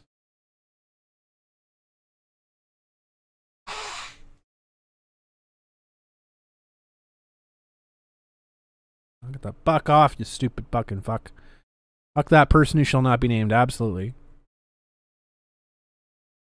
Absolutely. She shall not be named took an innocent photo of Quentin's young cousin sitting on his lap and spread that he's proof of that he's a pedanto enthusiast. That's fucking terrible. That's fucking terrible. That's what I'm saying, Tom. That's what I'm saying. This is the fucking handbook. This is what they did. They took straight out of here. Straight out of here.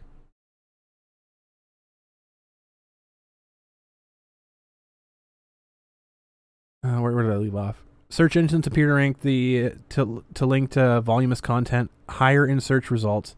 That's important because we want the public, media, and authorities to notice them. Also, it's best to make the allegations anonymously if you want to protect yourself from any negative repercussions. Yeah, no responsibility. You can refer to yourself as a victim or a friend of the victim. We're seeing it. We see it every fucking time this shit comes out. In your posts, you can help maintain anonymity by using a public internet connection like a cafe or a hotel lobby or a virtual private network connection. If you're familiar with how that works to mask your home IP address. Furthermore, some of the websites you'll be leveraging may ask you to register with a username or address. You can still guard your anonymity, however, by creating a generic username, Karma Princess, or a throwaway email through the account Yahoo, Gorilla Mail, Hotmail, and the likes. Frankly, the websites do not seem to care who is actually posting. Well, that's fucking true. Additionally, although it's important to make allegations scandalous, it's counterproductive to go overboard and make them ridiculous. That's also true, which is what the idiots accusing accusing Quentin Flynn. I'm not drinking, I swear to God. I haven't had a single drink today at all. That's what these idiots accusing Quentin Flynn of all of his shit. They have gone so goddamn far. They kicked the fucking ball clean out of the end zone. And that's a touchback. Yeah, most of them are really terrible in anonymity too. It comes down to laziness. Laziness because they don't actually Flinton. God damn it, Blaze Firestorm. But yeah, they don't actually care like to do any of the work. They just want the results. He's a doctor who repays patients. Sorry, Google overlords. I meant repay, not the other R word. Is enough to do serious, long-lasting damage. Whereas he's a doctor who drinks 20 bottles of wine per week, smokes crack, hires prostitutes, and repays his patients. Sounds over the top and can undermine the credibility of your claim and lose authority's interest. We're seeing the latter. We're seeing the latter being accused. Moreover, the damn online method relies on multiple allegations posting across the internet to get the attention of search engines and work most effectively. Because internet search engines tend to ignore duplicate content, you'll need to craft various written versions of your allegations to be posted on different websites. However, the versions don't have to vary much. Changing a few words, moving some sentences should suffice. Grape juice by Welch's. Jesus Jones.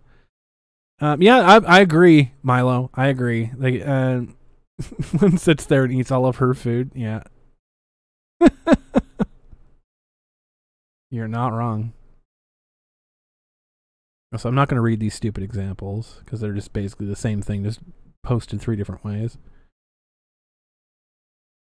Finally, periodically posting different versions of allegations like the examples just shown to websites over time can help keep scandalous listings for the main target atop Google's search results.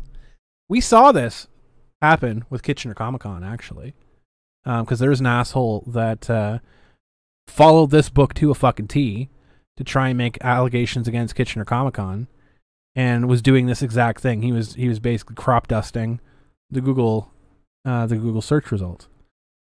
Now let's move on to discussing the websites where you can post allegations you've crafted, leveraging media. This is especially true. Say blah blah blah. It's difficult to dam without media's help. Especially true for Dam Online method because it relies on help from specific types of media, mainly websites and Google's search engine. Complaint websites are the most crucial type of website to leverage for the Dam method. You've probably come across them while searching online for a business or product review, but if you're not already familiar with them, they depict themselves as websites to voice opinion and share experiences publicly. Basically, they make it free and easy for people to post their reviews and complaints on the internet for all to see. Examples of complaint websites include the infamous and long-standing Ripoff Report, along with complaint boards and Pissed Consumer. In addition to websites like these, they are geared to attract the consumer complaints about businesses, products, and services. There are also seemingly endless numbers of dating and relationships complaint websites such as Report My Ex, Beware, and Cheaters and Homewreckers, where you can easily post allegations. For your convenience, here's a list of over 50 complaint websites available online at the time of writing. Jesus Christ. Look at all those. Oh my God. Damn straight, my name even rhymes with salami. Exactly. These websites profit tremendously from using public complaints as a legal form of extortion. It is pretty much a legal form of extortion. Let's just put it out there. As alluded to in Chapter 1, media of this kind shield themselves from legal repercussions by attesting that they do not create the content published to their websites. Section 230 compliance. By the way, Section 230 protections, rather. Because they don't edit and they don't curate the content, so it's Section 230. They're just a publisher. In that regard, complaint websites can hide behind free speech laws and other statutes pertaining to freedom of expression. And here we go. Internet such as Communications Decency Act, Section 230.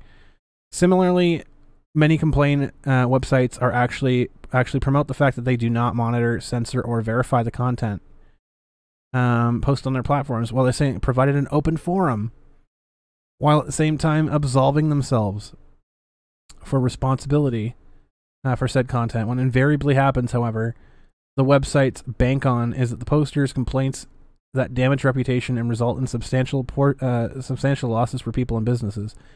Then the websites refuse to remove the complaints unless they are paid to.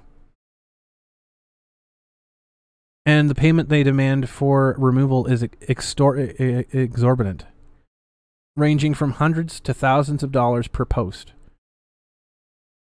Moreover, many of these websites make it exceedingly easy to proliferate complaints across the internet by using the ability to instantly publish copies of their complaints on multiple affiliated websites.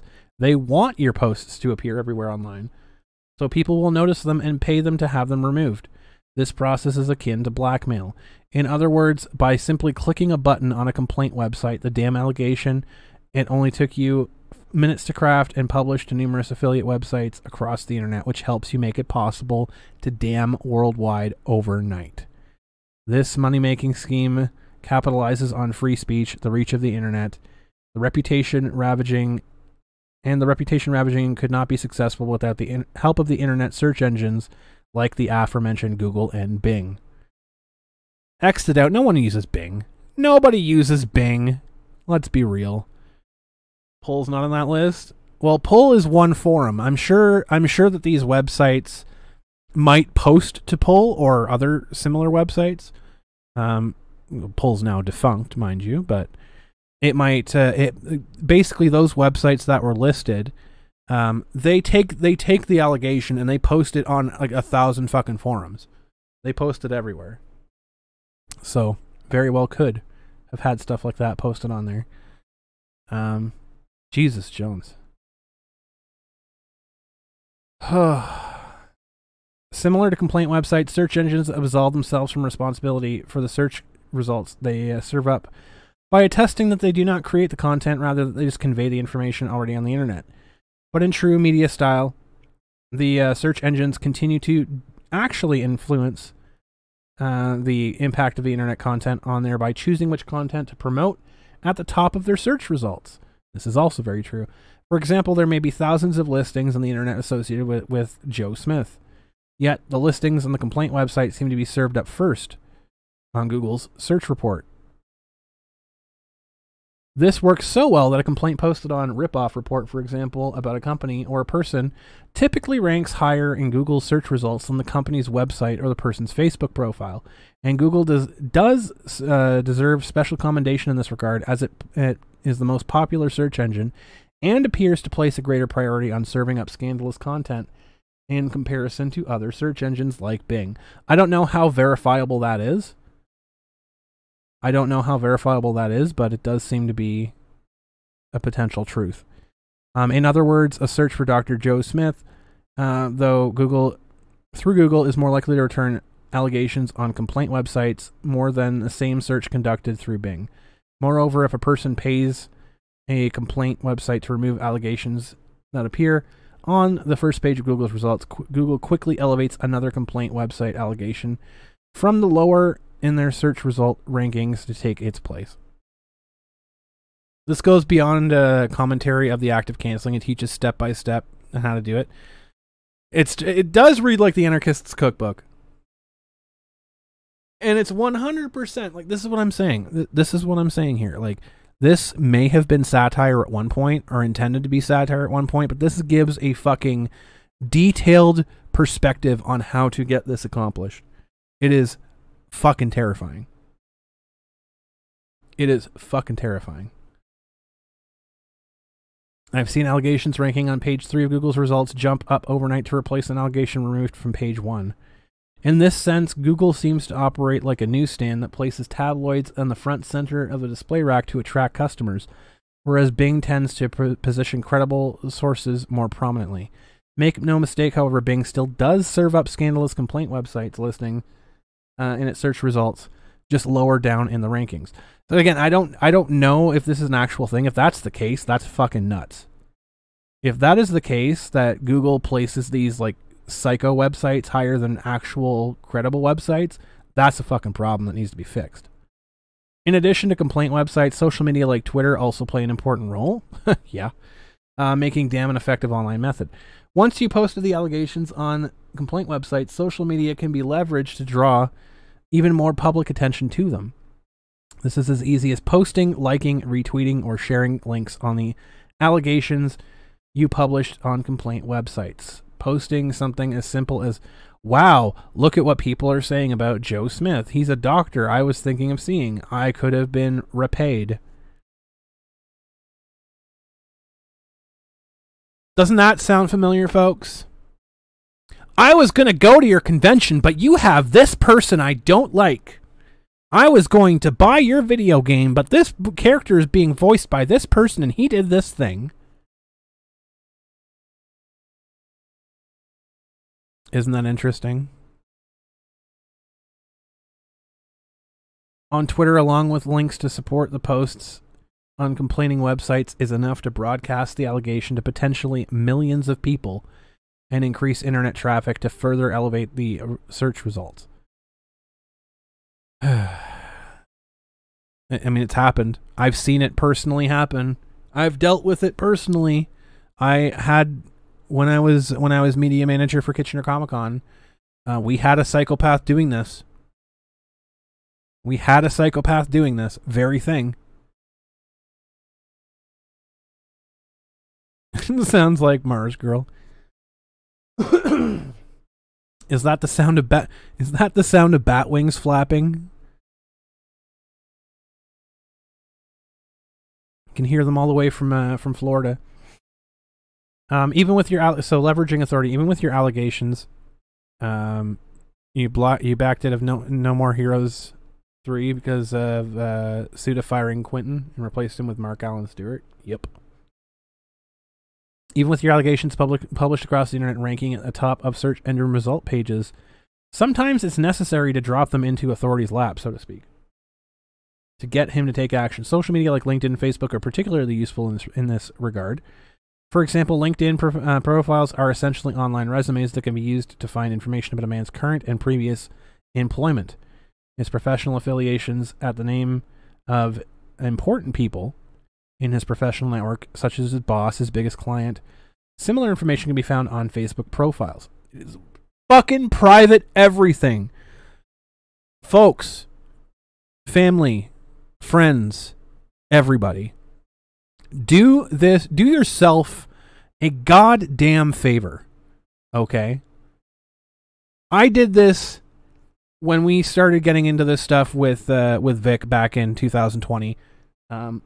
I did this because I knew that I was going to get searched up because I put myself front and center, and I didn't want to be. I didn't want to be like come at by these psychopaths. Open an anonymous page, right? Like if you have like Brave or you have Google Chrome or whatever else, there should be some sort of thing to like anonymously view a web page. Or whatever else. Something that like doesn't use your cookies to search. So when you use Google search engine, it goes in blind like it's a brand new person. Then search your name. Search your first and last name. Search your first, middle, and last name. Search your name and your address, or search your name and your company, whatever else. Do a search on yourself and see what information is out there about you. You will be fucking astonished. You will be surprised at how public certain things are about you. And once you find out how public you are, decide how public you want to be, Go in and make the changes. Go in, lock down Facebook, lock down your LinkedIn accounts or whatever, lock down these things, delete accounts that you don't use. Some accounts that you've had for 10, 15 years that you forgot about might still be in existence. Current search results for Crumb. Crumbrion is an entire hate mob. Exactly. Exactly. I am the hate mob Pokemon. That's why I'm a dark type. But yeah, go ahead. Do that little example. Do that little search on yourself. And see how public you are. And decide how public you want to be. Just keep that in mind. Do searches on your name. Do searches on your email address. Do searches on your home address. Find where your information pops up and decide if you want it to be there or not. Because it could save you a lot of strife later. With that information in hand, then you can message the allegations to people, most important people or authorities in his network via social media applications, Facebook Messenger, anonymous emails, contact us page of the employer's website. Through the same means, you can also provide authorities with links to post on complaint websites and encourage them to Google his name to see if it's true. Likewise, you can send similar alert messages to regulatory associations such as the American Medical Association, yada yada. Encouraging them to revoke the licenses or certifications the man has. Email, make a complaint to the Bar Society, right? Try to get a lawyer disbarred because of his YouTube channel, right? Isn't it interesting? As illustrated in the vignette about Sam Man at the beginning of this chapter, when authorities are directly alerted to allegations, there's an implied duty for them to take action, such as terminate their employment. Even more in favor, authority makes it nearly impossible for a man to have any recourse against the damn online method. As already mentioned, the media we leverage use authority, i.e. the legal system, to shield themselves from repercussions with free speech and internet laws. Similarly, social media giants like Twitter fight hard with attorneys to protect users' rights to express whatever they want. Wrong. X to doubt. Moreover, if you maintain your anonymity, whom can authorities take action against? It can be impossible to prove who made the allegations on the internet. I mean, it can be. There's a lot of lazy fucking people out there now. They make mistakes. Besides, as taking legal action is ridiculously expensive, and winning defamation cases is notoriously hard. So let's take advantage of the legal system. Let's abuse the fact that the legal system is broken. Exactly. A shit ton of ethics claims against another lawyer. Exactly. She who shall not be named does that on Twitter all the time. Anyone says her name, she automatically pops up like a stalker. Exactly. Feels like she's in your bushes. Like, these people have like fucking AI programs telling them when people are talking about them.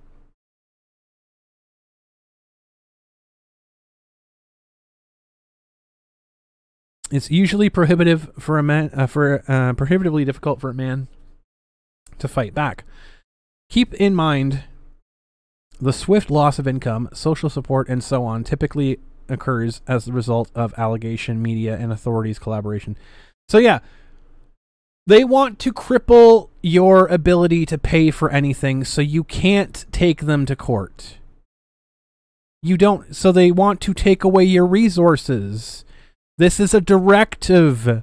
This is told. This is fucking part of the handbook. Chop block their fucking resources so they can't take you to court. Let alone hire a legal team to chase after the accusers. Even if a man did have the money, very few lawyers, courts, and laws are equipped to deal with the new tactics and technology underpinning the damn online method. Isn't this for lack of a better word, damning. Is this not exactly what we're seeing? Please. Dinner time. Have a good one, Tom. Take care. Good to have you. And folks, if you do want to support the stream, I'm just going to take a minute here because I never do this and I always forget. You want to take a moment to support the stream? Be sure to subscribe. I'm really, really close to 1,000 subscribers. Really, really close. I think I'm like 75 away. I'm 75 subscribers away. Please like the channel. Please subscribe to the channel. Please share this stream. Share the channel out there. If you want to, because I have a super secret Discord. You can join the Patreon, which is listed at the top of the stream, right over on that side. Up there somewhere. You can join the Patreon. As little as $5 a month gets you into the Discord. There's not a whole lot happening there, but hey, you can hang out with us. Or if you just want to do it one time, you can super chat and have the absolutely lovely Bella read your super chat live on stream for you. The link is on the over there. The link is over there at the top of the chat. You can have Bella read your super chat. And all of that good fun stuff. I think the threshold is $2. I thought it was $1, but I think it's actually $2. The TTS will activate and it will read. I fixed the audio issue. It should read. So, a little bit of shilling. Bella! Exactly, Toyman. Bella is back on the stream. The legal system is already far behind the times and too slow to catch up. In other words, there isn't much for most men. Isn't much that most men can do to recover from the damn online method. You can sub from your Cars account. Hey, let's go, LZ. Let's go, LZ. The damn at work method. So this is another interesting one too, because this actually covers mostly what happened to Vic. Largely. Because he got hit at work and online. In comparison, the online method outlined in the previous chapter, the at work method relies less on mass media, more on leveraging workplace allegations and work-related authorities. It's not quite as easy as posting allegations across the internet. The amount of effort required for remarkably destructive results is still surprisingly small. Kathy Click was a new hire, a recent graduate with a master's degree in marketing. Oh, big surprise. Always comes from fucking marketing people. Every single time. She was happy to leave the academic world and hit the ground running in her first real job. Socially outgoing and chatty, Kathy related to her colleagues as though they were personal friends. She started a company bowling team, went happy hour with coworkers, and was devilishly excited to engage in office gossip. Could this work on the people using it? Absolutely it can. 100%. It absolutely can. Here's the funny part. Here's the funny part. It works both ways. Now, obviously, if this is if what the book is saying about Google is true, the online method, you couldn't counter it by putting factual stuff up. It would have to be scandalous. But the individuals that are coming out employing this method have no shortage of scandals. No shortage of them. They are often 10 times worse than the person being scandalized. But the point here is, I'm not saying employ this method. I'm saying, I'm saying don't. What I'm saying is, show people that this book exists and that this is what these fucking psychopaths are using. This is what these psychopaths are putting out there. This is step by step what they're fucking doing. That's all it's going to take. Go to companies and be like, look, this is fucking bullshit. Stop listening to it. Stop believing it. Companies do this because it's easy for them. It's easy for them to go along with it because they're lazy. Show it to Joe Public. Expose this. People out there are saying cancel culture doesn't exist. It fucking is written down in a step-by-step process. Come on, man. Jesus Christ.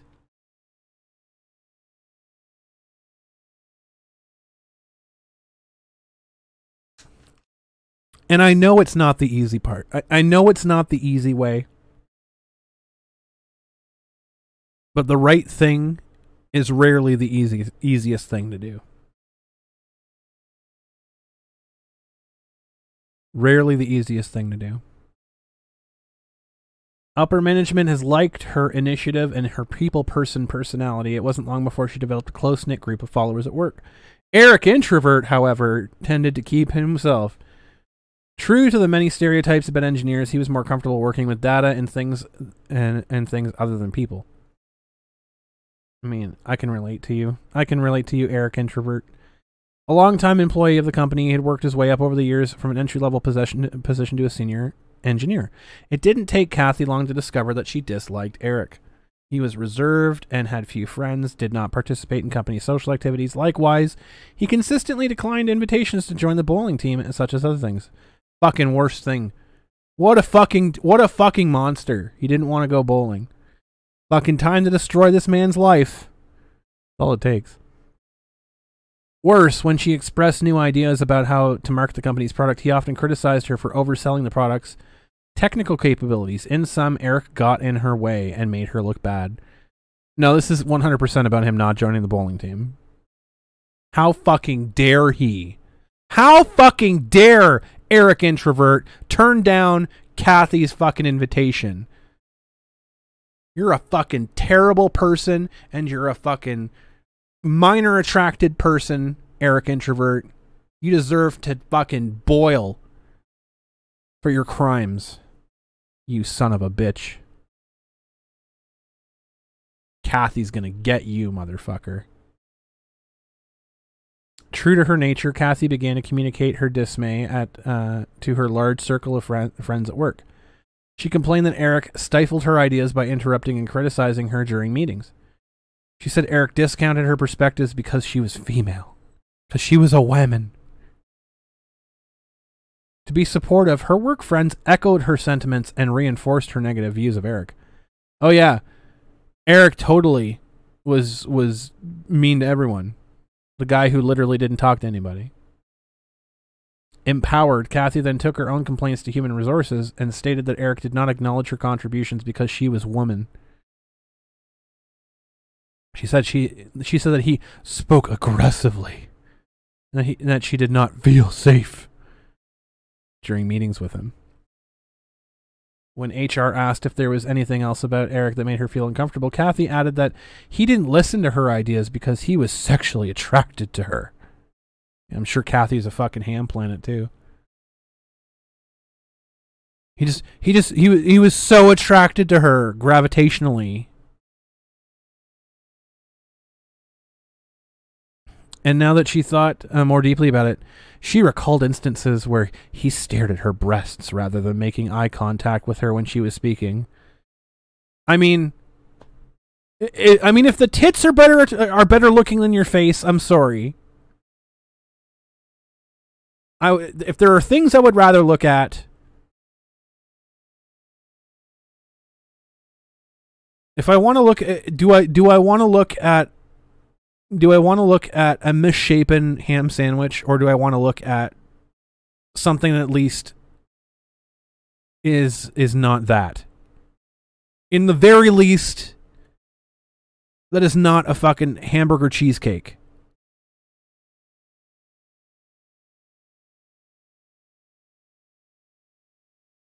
Good Lord. Further, when asked if there was any witnesses, Kathy said that she'd been sharing her concerns with coworkers for quite some time. They all agreed with her. They will vouch for her. HR confronted Eric. Blindsided, he said that he had no idea what Kathy or her friends at work were talking about, and that he related to her no differently than any other employee. He also said that he had not violated any company policies. No one had ever complained about him during his years with the company, and HR had no tangible evidence to support allegations of sexual discrimination. Nevertheless, in order to maintain a safe work environment, promote diversity, and avoid further complications, HR mandated that Eric formally apologize to Kathy and refrain from criticizing her. What a fucking stunning and brave response. They also threatened to terminate Eric if he did not comply, informed his manager of what had occurred, and added documentation about the incident to Eric's personal permanent file. Rumors traveled fast about the company about Eric's apology, because they want the apology, right? About his disrespect for women. Fearing termination, he no longer voiced his opinions during meetings and retracted his views whenever female coworkers took issue with him. He was eventually passed over for a promotion. Kathy was applauded for having the bravery to voice her concerns and stand up for sexual discrimination. She advanced quickly in her career with the company. I mean, that's happens all the fucking time. Happens all the time, don't it?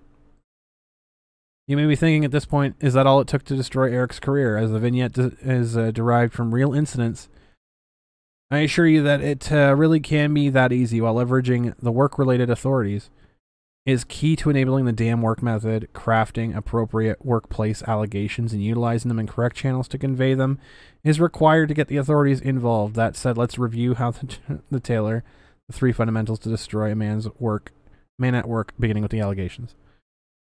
Yeah, exactly. Fucking lawyer up. Lawyer up. The only reason is that they want the apology is to watch you put your vulnerability on the table as a strainer. They want the apology as an admission. That's what they want the apology for. We saw that with Vic. We saw that with insert random fucking person accused of anything here. They want the apology so they can use that apology to beat you into the fucking grave with it. That's what they want the apology for. They don't want the apology because it means anything. They want the apology to use that as a fucking baseball bat to crack your fucking skull open.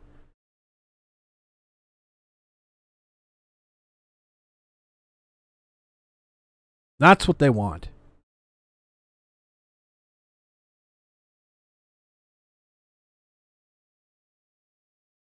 Vic Mignogna was in line to get a director's position at Funimation.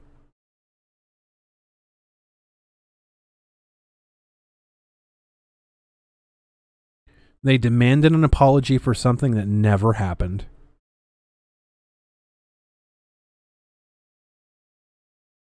The man apologized if he offended anybody. And that was enough to take out the knee. That was enough to get him removed because they pointed to that apology and said, see, he admitted to it.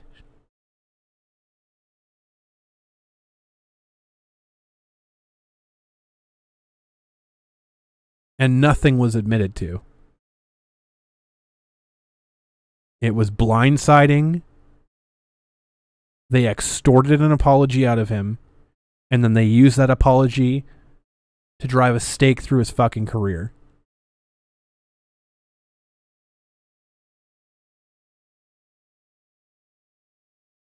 Anywhere else, you look at that series of events, you apply that to anything, that's illegal. That's a fucking felony.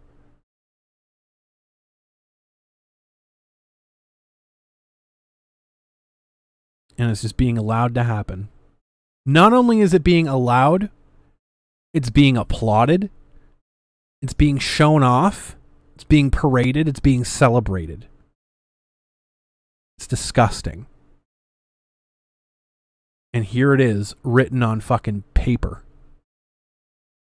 Exactly Word for word.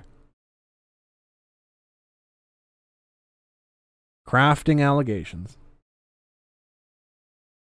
We're about like 3/4 through this. There's not much more left. Money matters to companies, and that's what's the most important thing to keep in mind when crafting workplace allegations. Making money is the company's main purpose. Why companies exist. Profits grow them.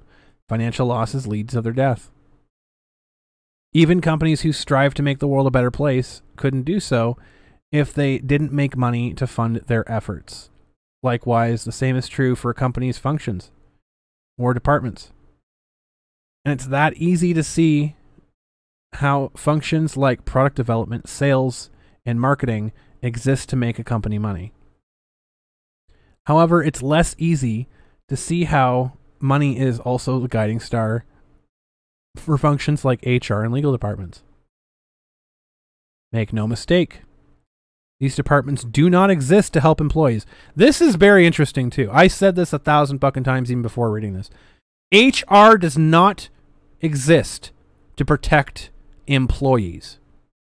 HR exists to protect the company.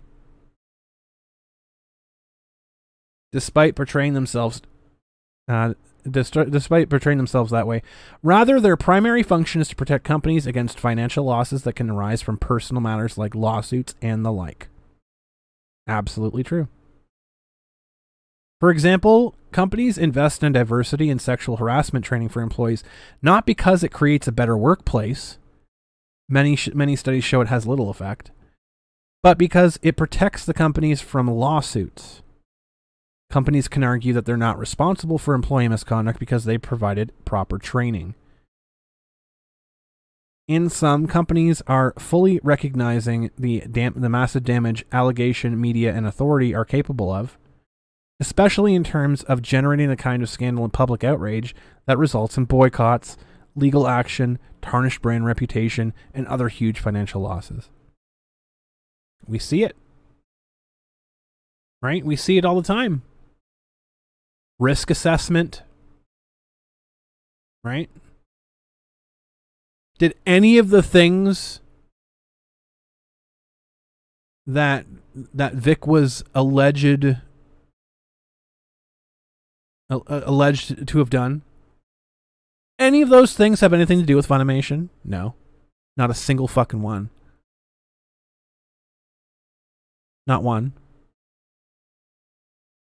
Did anything that Quentin was allegedly doing, unsubstantiated accusations against these individuals, anything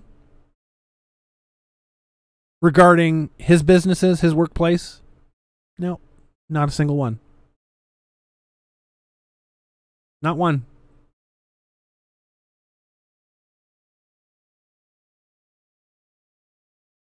Yet they lose roles. Yet they lose invitations from conventions. Why? It's been proven otherwise. It's been proven that these allegations are completely false and unsubstantiated. Risk assessment. Oh, we can't handle potentially having something happen at our convention. Then don't have a convention.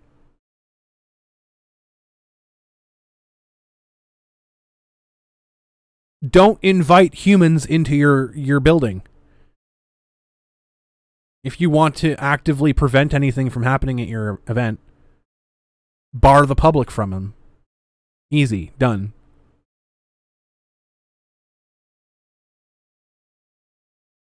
In addition to posing a threat to company profitability, viable workplace allegations also require a victim in need of protection. In work context, victims are generally synonymous with protected classes, such as women and minorities. The term protected class stems from a U.S. federal anti-discrimination law, meaning that companies are held liable and can lose money from allegations of mistreatment. This is insanity. Of people in protected classes, similarly people who have less power in organizations due to their position, title, or status. entry-level employees, can also be considered victims of those who have more power. For instance, as business owners and managers can tell employees what to do and terminate their employment who do not comply, they can easily be perceived as misusing their power or mistreating their subordinates. That's very true. Exactly, the people threatening boycotts were never going to go anyways. 99% of people will go to the convention.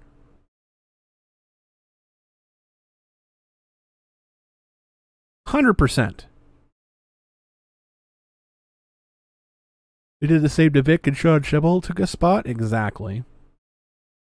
And here's what I'm predicting. I'm putting on my crystal ball for a moment here.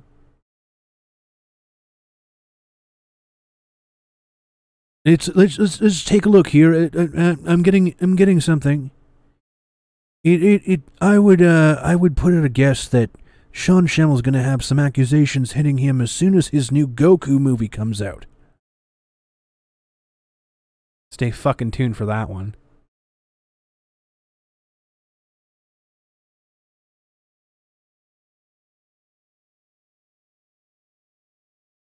Combined people in protected classes and in lower level management positions, such as female subordinates, make excellent victims for workplace allegations that can destroy a man now.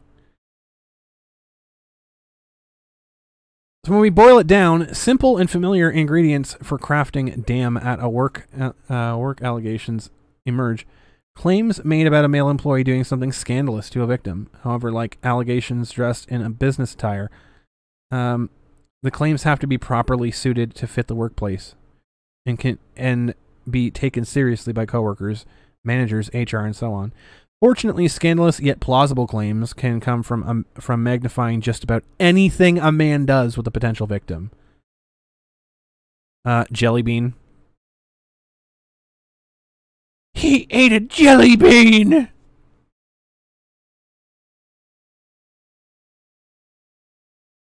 I mean, people should get fired for dad jokes, but seriously. For example, a man who hugs a woman at work can easily be accused of unwanted touching. Wow. Wow. Why don't we just fucking literally steal, like, just literally copy and paste? Let's just literally copy and paste. Quentin put his arm around you? How fucking dare he? How fucking dare he? That son of a bitch. Imagine getting offended over a fucking jelly bean. A man who expresses opinions that differ from those held by people in protected classes can be accused of being aggressive in creating an unsafe work environment. Come on, man.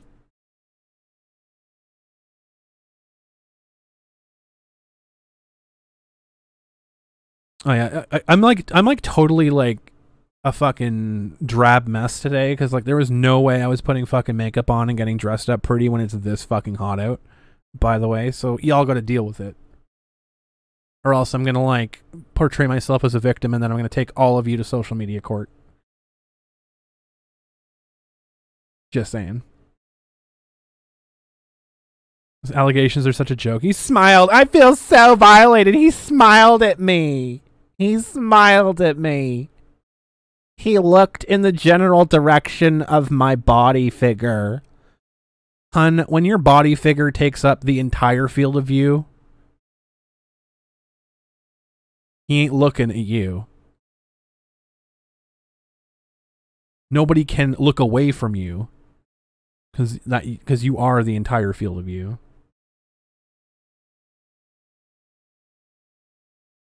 A man who uses humor that involves protective classes or subordinates can be accused of making inappropriate jokes and creating a hostile workplace.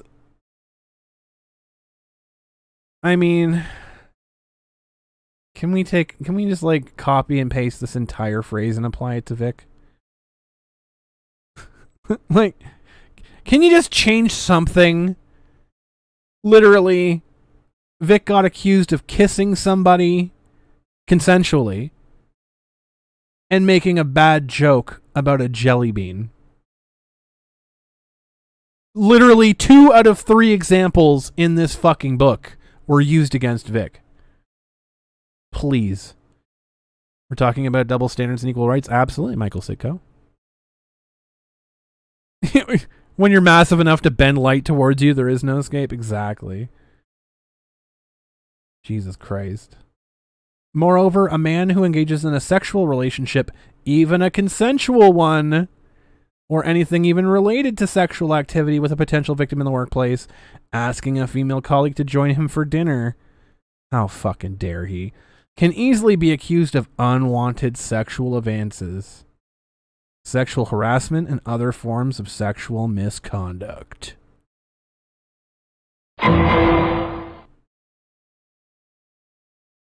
Being a decent human being, not even once. Yet, like the damn online method, while it's important to make allegations scandalous, it's counterproductive, especially in the workplace setting, to go overboard and make them ridiculous. For instance, in accusing a manager of rubbing up against a female subordinate and repeatedly asking them on dates is close enough to do serious lasting damage. Whereas saying he repays women daily in the employee lounge on lunch breaks borders on unbelievable and could undermine credibility. I mean, Markey got away with saying that he literally fucking like ham-fisted fucking Kano'd the back of her fucking head. Ripped her fucking spine out like Sub-Zero. And pissed on her fucking corpse. Literally got away with saying that, but hey, let's temper down the going overboard thing. I think we're good. For instance, oh yeah, we did that one. Along the same lines, is generally more effective to make allegations relevant to a man's character. He's abusive. He's a sexual deviant. See? Tailoring it to a man's character. So besmirching a man based on his character. So someone who's virtuous. Oh, he's a sexual deviant. He's a sex pest.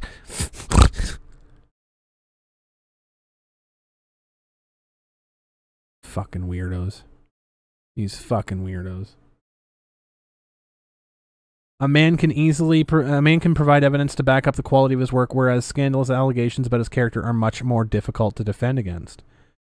As we know from Chapter 1, an allegation can become its own evidence with the media's help. Leveraging media. Smear campaigns channeled through the company's internal communications networks are one of the most effective media means for destroying a man's work.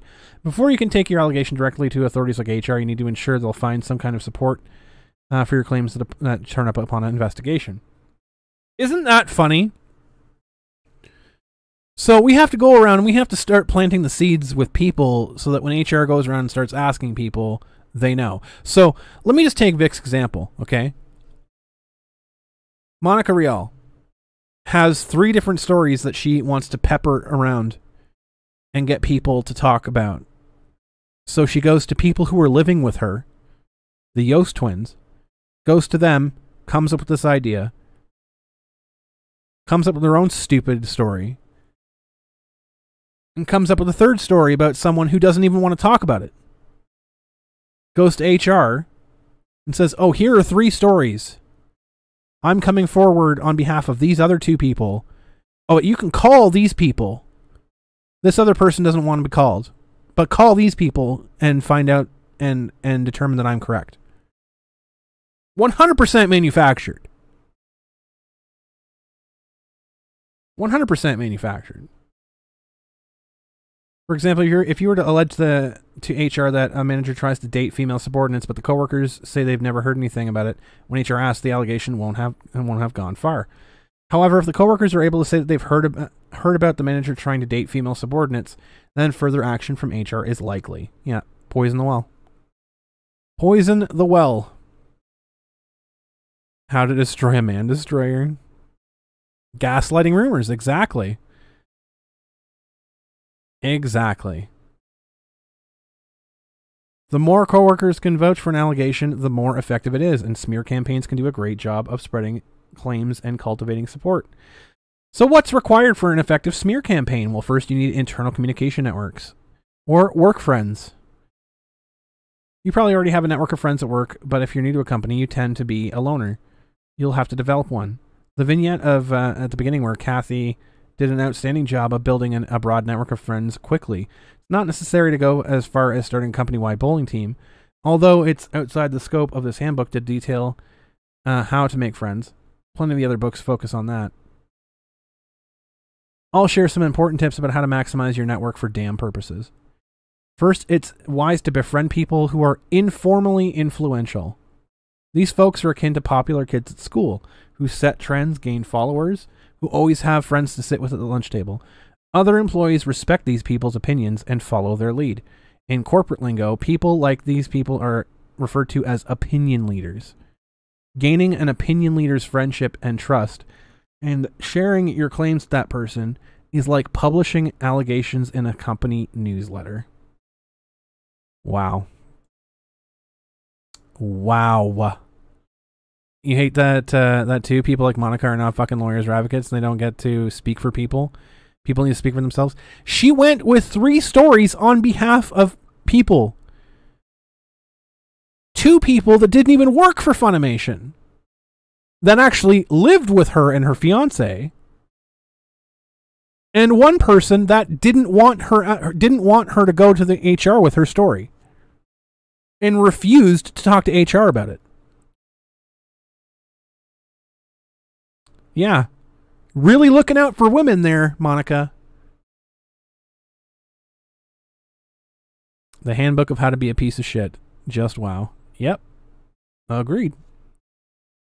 This is the handbook how to destroy a man now. It is literally the cancel culture handbook. Second, it's important to befriend the people in the company who are formally influential. These are folks who have power because of their position or title or status. Building relationships with these people is a little more challenging because it makes than making friends with the popular kids just discussed. However, the obstacles inherent in organizational structures can be circumvented in a number of ways, such as company social events and mentoring programs. Just saying there's a reason eyewitness testimony in court is criticized hard because psychologically it's very easy to have your memories of an event messed with or accidentally or maliciously. 100% Ken. Absolutely. You are fucking 100% correct.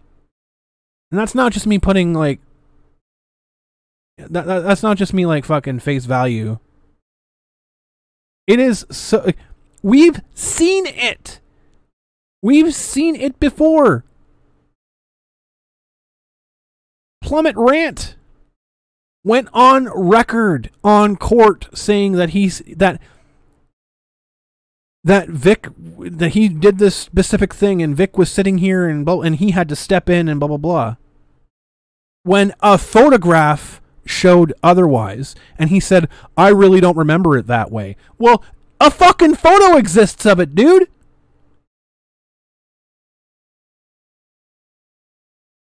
A fucking photograph proved it. A picture that didn't change trumps your memory, which does change.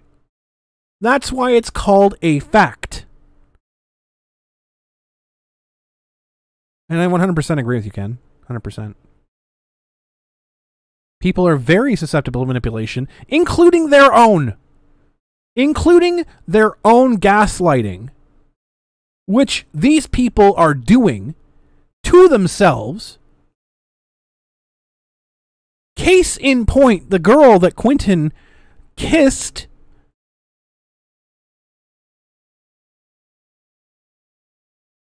without consent, kissed without consent, literally gave him consent years later, said that she felt icky about the situation. I didn't like it. And then that turned into she didn't consent. And then she believed she didn't consent until someone pulled up a video that showed, actually, yeah, you did. And then she admitted, oh yeah, I did consent at the time, but I didn't really know what I was getting into.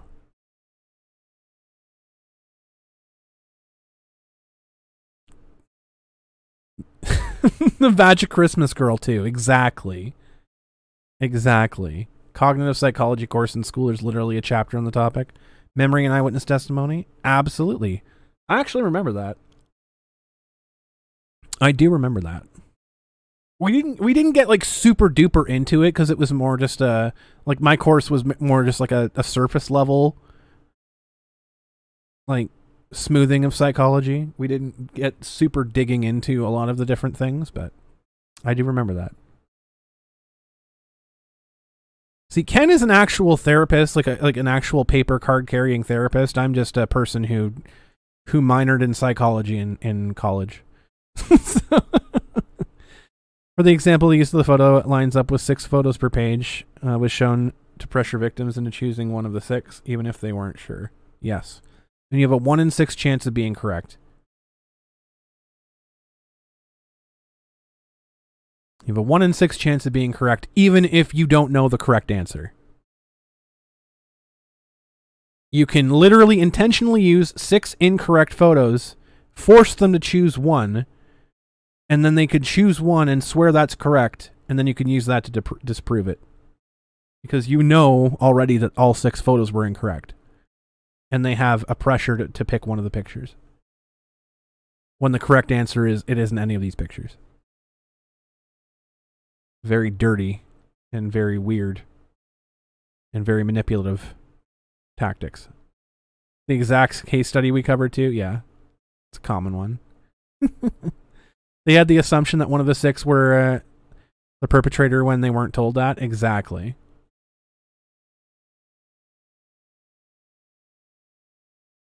You don't even need to be told. Jesus Christ. For instances, there are usually opportunities to strike up conversations with higher level employees at company-held birthday celebrations, retirement parties, and the like. Likewise, you can join company clubs and such as the event planning committee or the diversity and inclusion group. Oh, that's a good one. Yeah, join that one. To provide opportunities to network with people at various levels throughout the organization. Further, mentoring programs offer great opportunities to build close relationships with high-level people, relationships that are intended to provide support for dealing with sensitive or controversial company matters such as hostile work environment. Saw that in Twitch, didn't we? Saw that on Twitch, didn't we? We got ourselves a deerkin to join the diversity and inclusion squad. How'd that turn out? How did that turn out? We got a literal psychopath.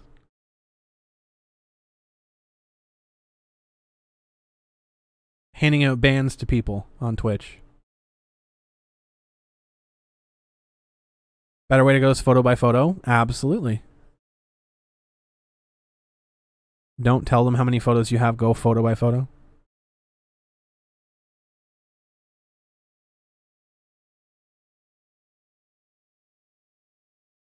Third is it's useful to have many people on your work network. Even if they don't know you or have a deep personal level, the sheer number of people who know of you and think positively of you can help greatly in terms of support to your claims and spreading allegations. This is true. I actually experienced this at work myself. Because I generally keep to myself. I generally keep to myself at my job, and I don't really say anything about anybody. Even when I like actually witness shit, if it's like not hurting anybody, I don't really talk about it. I don't really bring it up. But when I do bring something up, and because of my work ethic and because of the way that I approach things at work and everything else like that, my opinion is respected. And I could make something up about something, and I could bring that up, and people would believe it. People would believe it, and people would act on it. I obviously don't do that because I'm not a fucking lunatic, and going to the well one too many times, you lose that credibility. But I've actually personally experienced this where people, and I'm a nobody at work. I'm just a base employee. I'm not a supervisor. I'm not a manager. I'm not anything. I'm just a worker. People lean on my opinion about stuff. So I fully experienced that. The rule of reciprocity is important to keep in mind here. People are more likely to think positively of you and do something for you if you've done something for them. That's also true. One funny thing here I do want to say. Very, very easy way to do this is to bring in sweets. Right. Now, this is kind of a weird thing, unique to me. But basically, every year on my birthday at work, and this is like just basically started up in the past couple workplaces that I've been in. Every year on my birthday, because like people and I admit it's fully selfish, but sometimes people remember your birthday, sometimes people don't. If you want people to celebrate your birthday, the easiest way to get people to celebrate your birthday is to buy your own cake and bring it in and share it with people. Easiest way. Every year that I've worked at my current job, on my birthday, I've bought like 1 or 2 slab cakes, and I bring it into the lunchroom and I share it with everybody. Now, a large reason for that is because there's like 2 other people in my workplace that share my birthday. So it's not completely selfish for me to do it, because it's kind of like we're celebrating everyone's birthday, because that was something that other people adopted. So when the other 2 people that share my birthday at work, they bought slab cakes too, because I bought slab cakes. And so there's like 3 or 4 slab cakes for everyone to have and enjoy. And in turn, they're celebrating our birthdays collectively. So it's a good thing. And then we come across as decent people. So I was talking with this about a friend of mine, and a friend of mine was saying that they did that. The cake is a lie. It's also dosed with Rohypnol. She was saying that in her workplace that she worked at, it was like a warehouse setting thing, and every time that someone's the unofficial rule was, if it was your birthday, bring in donuts for everybody. So that every time someone had a birthday, everybody would celebrate by having donuts. And it was the person that had the birthday that would bring in the donuts, because then the next time someone has a birthday, they would bring in donuts. So basically everyone would be buying donuts for each other. And every time that there was donuts, they'd be like, "Oh, well, whose birthday is it?" Because they would know. So it's an interesting thing. Like, it happened. I did it, and it turns out that other people do it too, and it's really cool. I think it's just an interesting thing that people should just do, because it's nice to do. But instead of being sad that no one remembers your birthday, celebrate it with everyone. And then you're doing something nice for people, and then people are more favorable to you. So being friendly and helpful to others in the workplace whenever you can, your favors will tend to be remembered and returned in kind. That's very true. Moreover, being useful for our damn purposes, acting on opportunities to be friendly and helpful can advance your career in general. With your network of friends established, you can then begin your smear campaign. Rohypnol is a proper workplace etiquette. Didn't you read the manual? This is why we have to do retraining every fucking month on this stuff. You used to make margaritas to celebrate? That's fucking awesome. Accuse all persons of having a penis as having violently repaid you in the lobby while wearing a Jigglypuff costume for +5 hypnosis. I fully believe it. I 100% believe you. So that situation, it's like when Ricky Berwick got accused of something on fucking Twitter. Some lunatic fucking like twit-longered that Ricky Berwick at a convention stood up from his chair and like shoved his penis in her mouth and slapped her in the face really hard and like looked at her dead in the eye and said, "No one will believe you." Ricky Berwick, the man whose like legs are completely deformed and he's stuck in a wheelchair. Fucking pulled the Bill Murray fucking shit. No one's going to believe you. Walk away.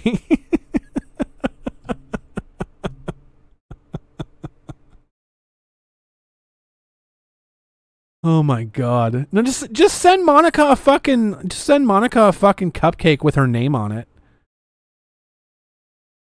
Just her fucking autograph on a cupcake. Say, there you go, Monica, now you can eat yourself.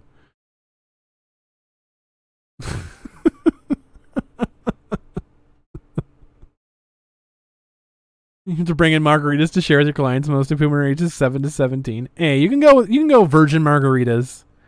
You can go virgin margaritas. Be like Shirley Temples for them. I used to love Shirley Temples when I was a kid. That shit was the fucking greatest. Oh my god. With your network of friends established, you can begin with your smear campaign. Everything we've already covered about the crafting allegation applies here. However, we'll reiterate. Work methods call for you to be subtle and keep your idiosyncrasies of your work context in mind. For instance, setting up a formal meeting with a random employee to claim that you've been raped by your manager. Hello, random employee that I've never spoken to before, Pega. I have been repaid by my manager.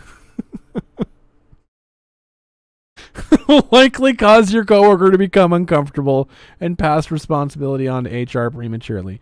Yeah, I think so.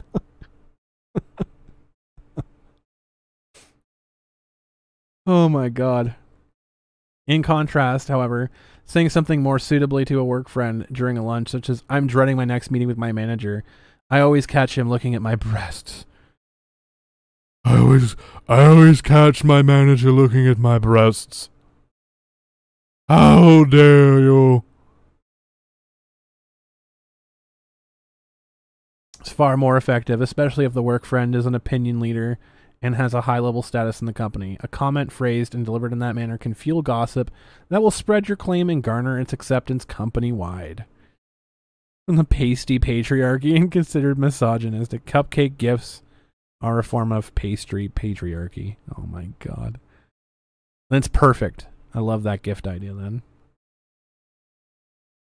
Likewise, similar comments made to multiple coworkers over time, be careful not to overdo it, can create a groundswell, and soon employees will be whispering things like, watch out for that manager.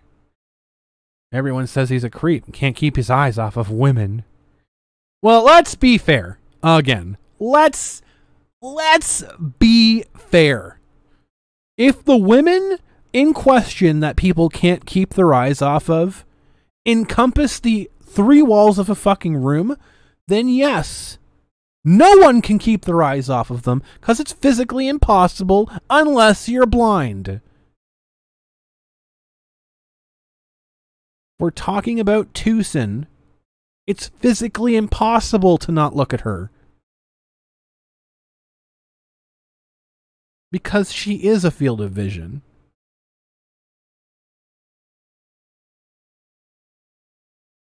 While internal company communication channels are notably effective for destroying a man at work, media external to the company can also be leveraged for great effect. An example using the online damn method can easily lead to a man losing his job and be combined with the damn at work method, which was done in Vic's case. It was a fucking 2-pronged approach. They went to HR with their bullshit, and then when that wasn't good enough, because getting him removed from Funimation was only a tiny bit, right? He only lost his fucking 10 cents an hour job doing voice acting work. No, it's not enough. We have to go after the conventions. You're always staring at my breasts. That Mr. Ken, we aren't done with the session. Are we done with the session yet? My mom's waiting on me. You're always staring at my breasts. Like your breasts are always staring at me from the tops of your shoes. Better do something about those. Sagging egg whites.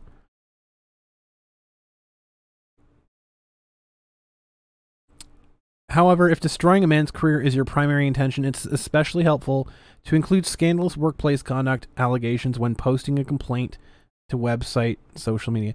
Isn't that interesting?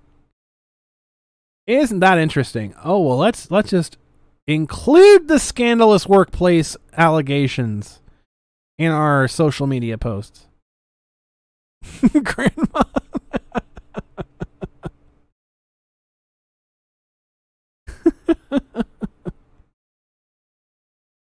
Oh my god. Similarly, as the examples in Chapter 2 illustrate, it's also helpful to post/identify a man's place of employment. His job title is work-related victims.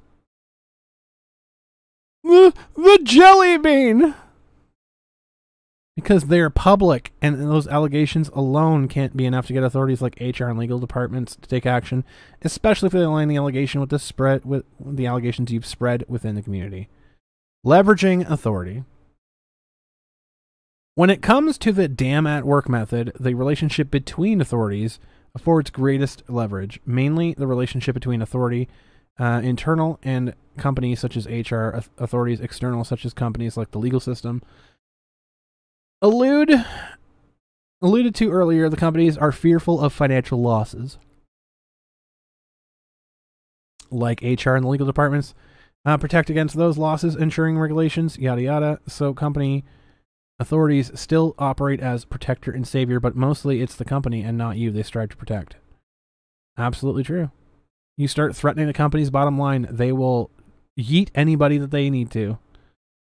However, that means you can leverage the threat of going to external authorities as a way to motivate your companies to act, conveying that you'll take your concerns to the police if HR does not do something to address your allegations.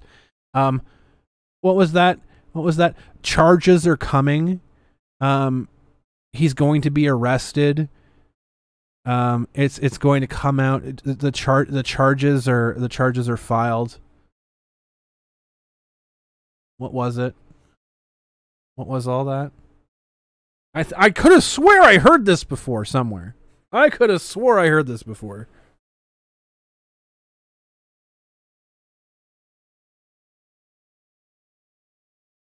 Here, back to a workable fucking...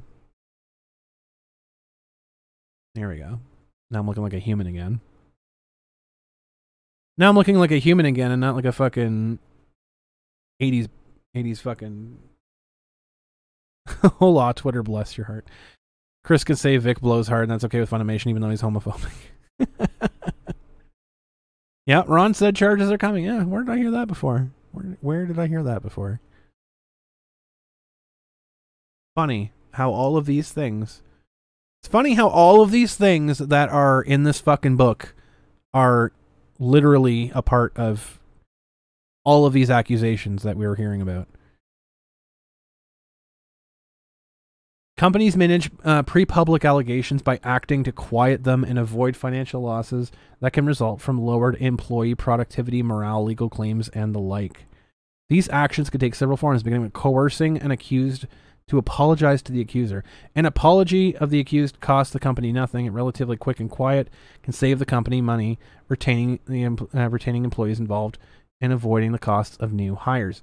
Indeed, company authorities can hope the apology from the accused will diffuse the allegations and reduce escalation. Likewise, HR can separate people involved to alleviate tensions by transferring them to different areas of the company, staggering work hours, and so on. Company authorities also document incidents and steps they took to resolve them to defend against possible legal problems. Although these actions are not initially appeared severe enough to destroy man, they may work very well for our damn purposes. Most people perceive an apology as an admission of guilt. Fucking right here. Most people perceive an apology as an admission of guilt. Wow. Wonder why they want an apology so fucking bad. With the basic thinking being, why would he apologize if he didn't do anything wrong? While the apologizer usually does it because he fears losing his job. It's so fucking surreal. It's so fucking surreal. Ken's just joshing with you, Little Wax. Ken's just having fun. He's not actually yelling.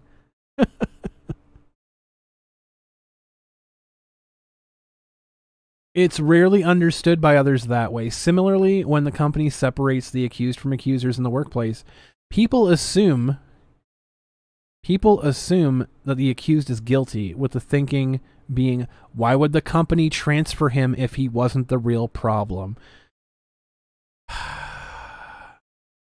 Caps lock is on cruise control.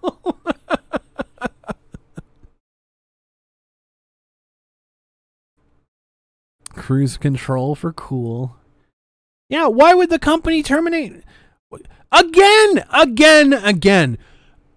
Right from the fucking handbook. Why would the company terminate him if he did nothing wrong? I just don't understand it. I do not understand.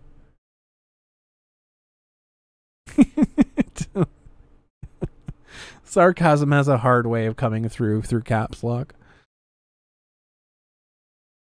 And documentation on the incident is a scandalous scar on the accused personnel record, hindering favorable performance reviews, promotions, and so on. As with the Eric introvert in this chapter vignette, these actions are plenty to damn. The man's reputation ruined, his opportunities discounted, he's passed over for career opportunities, he's effectively condemned out of the workplace. If, however, scandalous allegations about an employee become public, or it's apparent they will become public, the easiest way for the companies to avoid repercussions from external authorities is to cut ties with the accused. Wow. How about that? More specifically, when the potential financial losses to a company from boycotts, tarnished brand reputations, expensive legal action, exceeded the money that could be saved by keeping the accused employee, the company will terminate his employment or force him to resign. Which meets our intentions. Fucking incredible, right?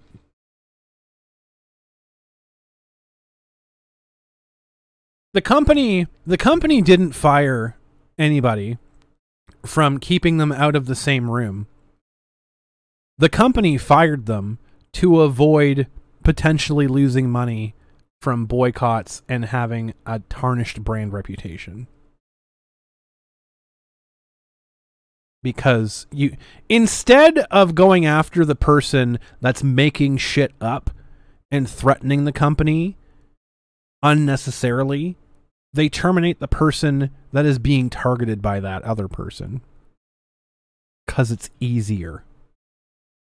Because they think it's going to stop. They think it's going to satiate the fucking psychopath that they have employed for them. But it never does.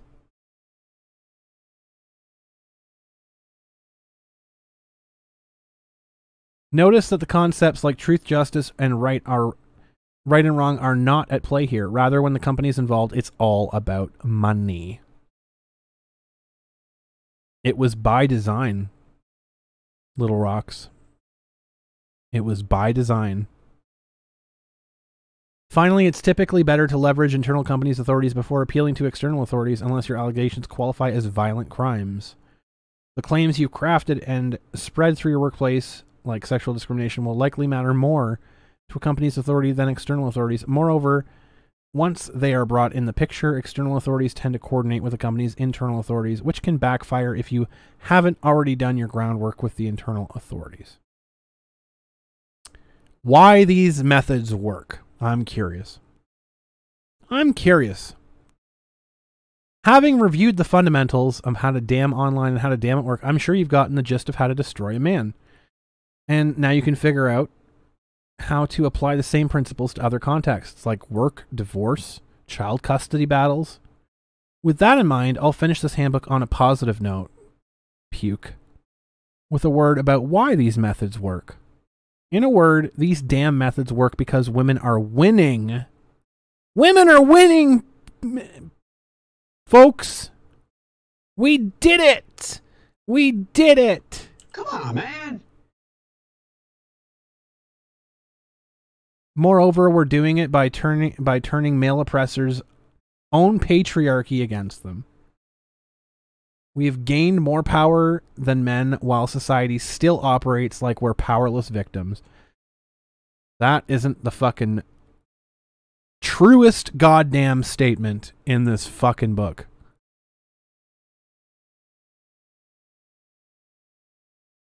So much so that they've successfully applied it to other women. In this way, women benefit from both virtues of victimhood and the power of the oppressor. We also do it openly, hidden in plain sight by the patriarchy's selective blindness towards women.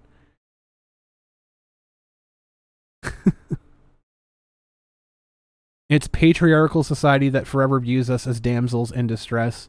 It's patriarchal society that laughs at the thought of a man being a victim of a woman. It's patriarchal society that defines violence as physical in terms of beatings and broken bones, but never in the terms of allegations and broken lives.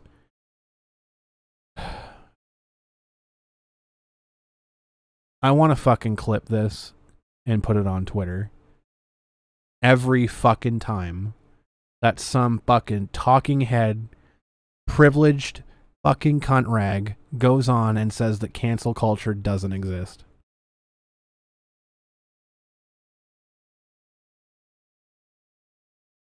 Even when studies show that the women are just as violent as men, when violence includes such things as verbal abuse, Amber Heard, reputation ravaging, and emotional abuse, patriarchal society still cannot perceive women as aggressors, despite men being far more likely than women to be the victims of violent crimes like homicide. Men are still perceived as less deserving of protection. Even present-day federal law still requires men, but not women, to register for selective service, the military draft. In other words, with women gaining power in politics, we can send men to die for us in war without ever having to go ourselves. Gas. Patriarchy's persistent perception of women is so deeply ingrained in society that it's embedded in law. So rather than trying to change the patriarchy, women have mastered the societal judo by leveraging the principles of patriarchy against men. We're defeating our oppressors by turning the captain's command of women and children first into men last, while we sink their ship. In 2017 alone, the number of men we dethroned from high-level jobs in entertainment, industry, politics, other positions of power is a testimony to how well we're winning. Meanwhile, we're destroying men's reputations as men so they can never regain power. The word men has become synonymous with rap artists, pedophiles, predators, harassers, and the like. Do you see? This was written in 2017, published in 2018. Women are also winning because of certain aspects of modern society that have evolved in our favor, especially the emergence of information technology. Typical female advantages such as communication, social networking, emotional intelligence have become more important than typical advantages of men such as physical strength, size, and emotional detachment. As Richard Whitmire states in Why Boys Fail, the world has gotten more verbal, boys haven't. Similarly, education is now key to financial success and power, and it's apparent that the school is better suited for women. According to The End of Men and the Rise of Women by Hannah Rosen, thousands more women than men graduate from college each year, with women earning about 60% of all bachelor degrees. Likewise, women earn 60% of master's degrees and earn more PhDs than men. Even more uplifting, trends like these are continuing and nothing is being done to stop them. Along with the patriarchal society turning a blind eye, media ensures public condemnation for anyone who even tries to advocate for men's rights, even women. And why? Because destroying a man now is profitable. As we've discussed in mainstream media, media profits mightily from scandalous allegations against men. Complaint websites make untold sums of money from legal extortion they levy. Lawyers siphon ridiculous amounts of money from men who are trying to defend themselves from allegations. We're already seeing that. And women profit from scandalous allegations against men in the form of legal settlements, career advancement opportunities, and the like. Clearly, women's power to destroy a man is stronger than ever, and our time is now. That's 2018. That is 2018.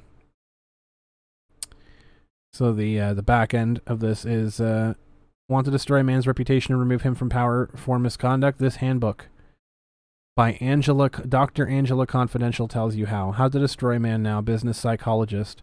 Angela Confidential empowers women with a step-by-step guide for ruining a man's reputation and removing him from positions of power. In easy-to-understand terms, the handbook reveals and explains the fundamental dynamics between allegations, the media, authority, and how they relate to male misconduct in today's society. It also details practical real-world methods for leveraging allegations, media, and authorities to dethrone a man. Angela Confidential has a doctorate in psychology, is an accomplished human resources management professional, brings a valuable blend of expertise, experience, and bullshit to the areas of social science, thinking, and behavior, allegations of male misconduct in the workplace, and other contexts.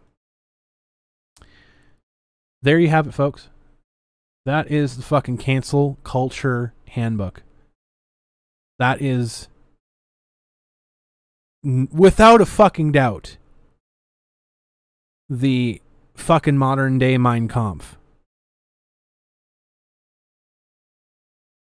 The modern, like, literally teaching people how to delete individuals from existence. I can't even wrap my head around why someone would want to put this into fucking words. So this shit was written in 2016. As it was published January 4th of 2000, or it was sorry, in 2017. It was published in January 4th of 2018. So this was written at the height of the Me Too era, coming off the power drunk dethroning of titans such as Harvey Weinstein. This disgustingly goes into detail about how to completely destroy people. And there are still people out there claiming that cancel culture doesn't exist. This is a shining example of their intentions not just being baseless, but also malicious. 100%! 100%. And we've already seen it be turned on women. This exact thing was turned on Gina because they didn't like her political opinions. It doesn't have to be anything scandalous beyond she voted Republican. That's enough.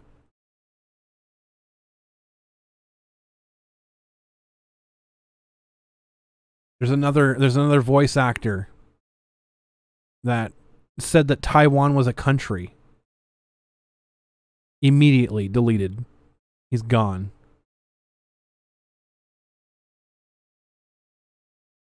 This is the state of our fucking world. We've let this book become reality in the past 4 years. 4 years ago, this was published. It was penned 5 years ago. It was published 4 years ago. It's been in our It's been around. It's still available.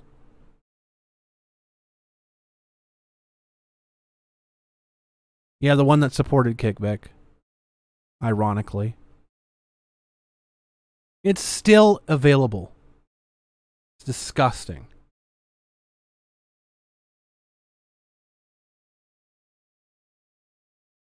It's disgusting. There are good people out there that are still having their lives ruined. There are people out there that don't have the support that Vic does, that don't have the support that Quentin Flynn does, that are just as innocent.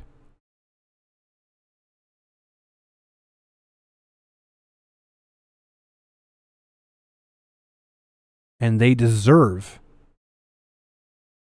the same justice. So I'm hoping that people can get this information shared out there. People want to say that the cancel culture doesn't exist. There's literally a fucking book on the screen right now that tells you exactly step by step how to commit it. So that's about all I have today, folks. I hope that everyone... I hope I didn't put everyone to sleep. I hope I didn't put everyone to sleep. I know that was a pretty long read. But we're about 3 hours in the book. I want to thank everybody for hanging out, though. I appreciate y'all. If you do enjoy my content, if you enjoy the energy that I bring there to each thing, if you want to see me do more shows, please feel free to sub to my Patreon or join my Patreon. You can join if for $5 a month. You can join my Patreon on the Knuckleheads there. That allows you access to my exclusive Discord, where you get to chat with any of my Twitch subs or Patreons. We have some interesting people in there. We have cool memes, fun stuff like that. And also, there's oh yeah, be sure to sub on my YouTube. I don't know what I'm sitting at right now. Let me double check real quick. Where are we? I am at 74. No, sorry. 64. We're 64 away. Holy shit. We are 64 subs away from 1,000. Holy shit. 64 subs away. I'd love to hit 1,000. I would love to hit 1,000. Please, please, please. Would make my day, because I'm literally sitting at 10,341 watch hours, which is 6,000 more watch hours than required to get YouTube partnership. I am 64 subs away from hitting 1,000, which is the other requirement. So, sharing the stream, liking it, commenting on the stream, all that fun stuff, really, really, really helps get everything out there. So please do that. So thank you guys so much for watching, as always. And this has been another Knuckleheads. Until next time, folks, keep your stick on the ice. Bye-bye.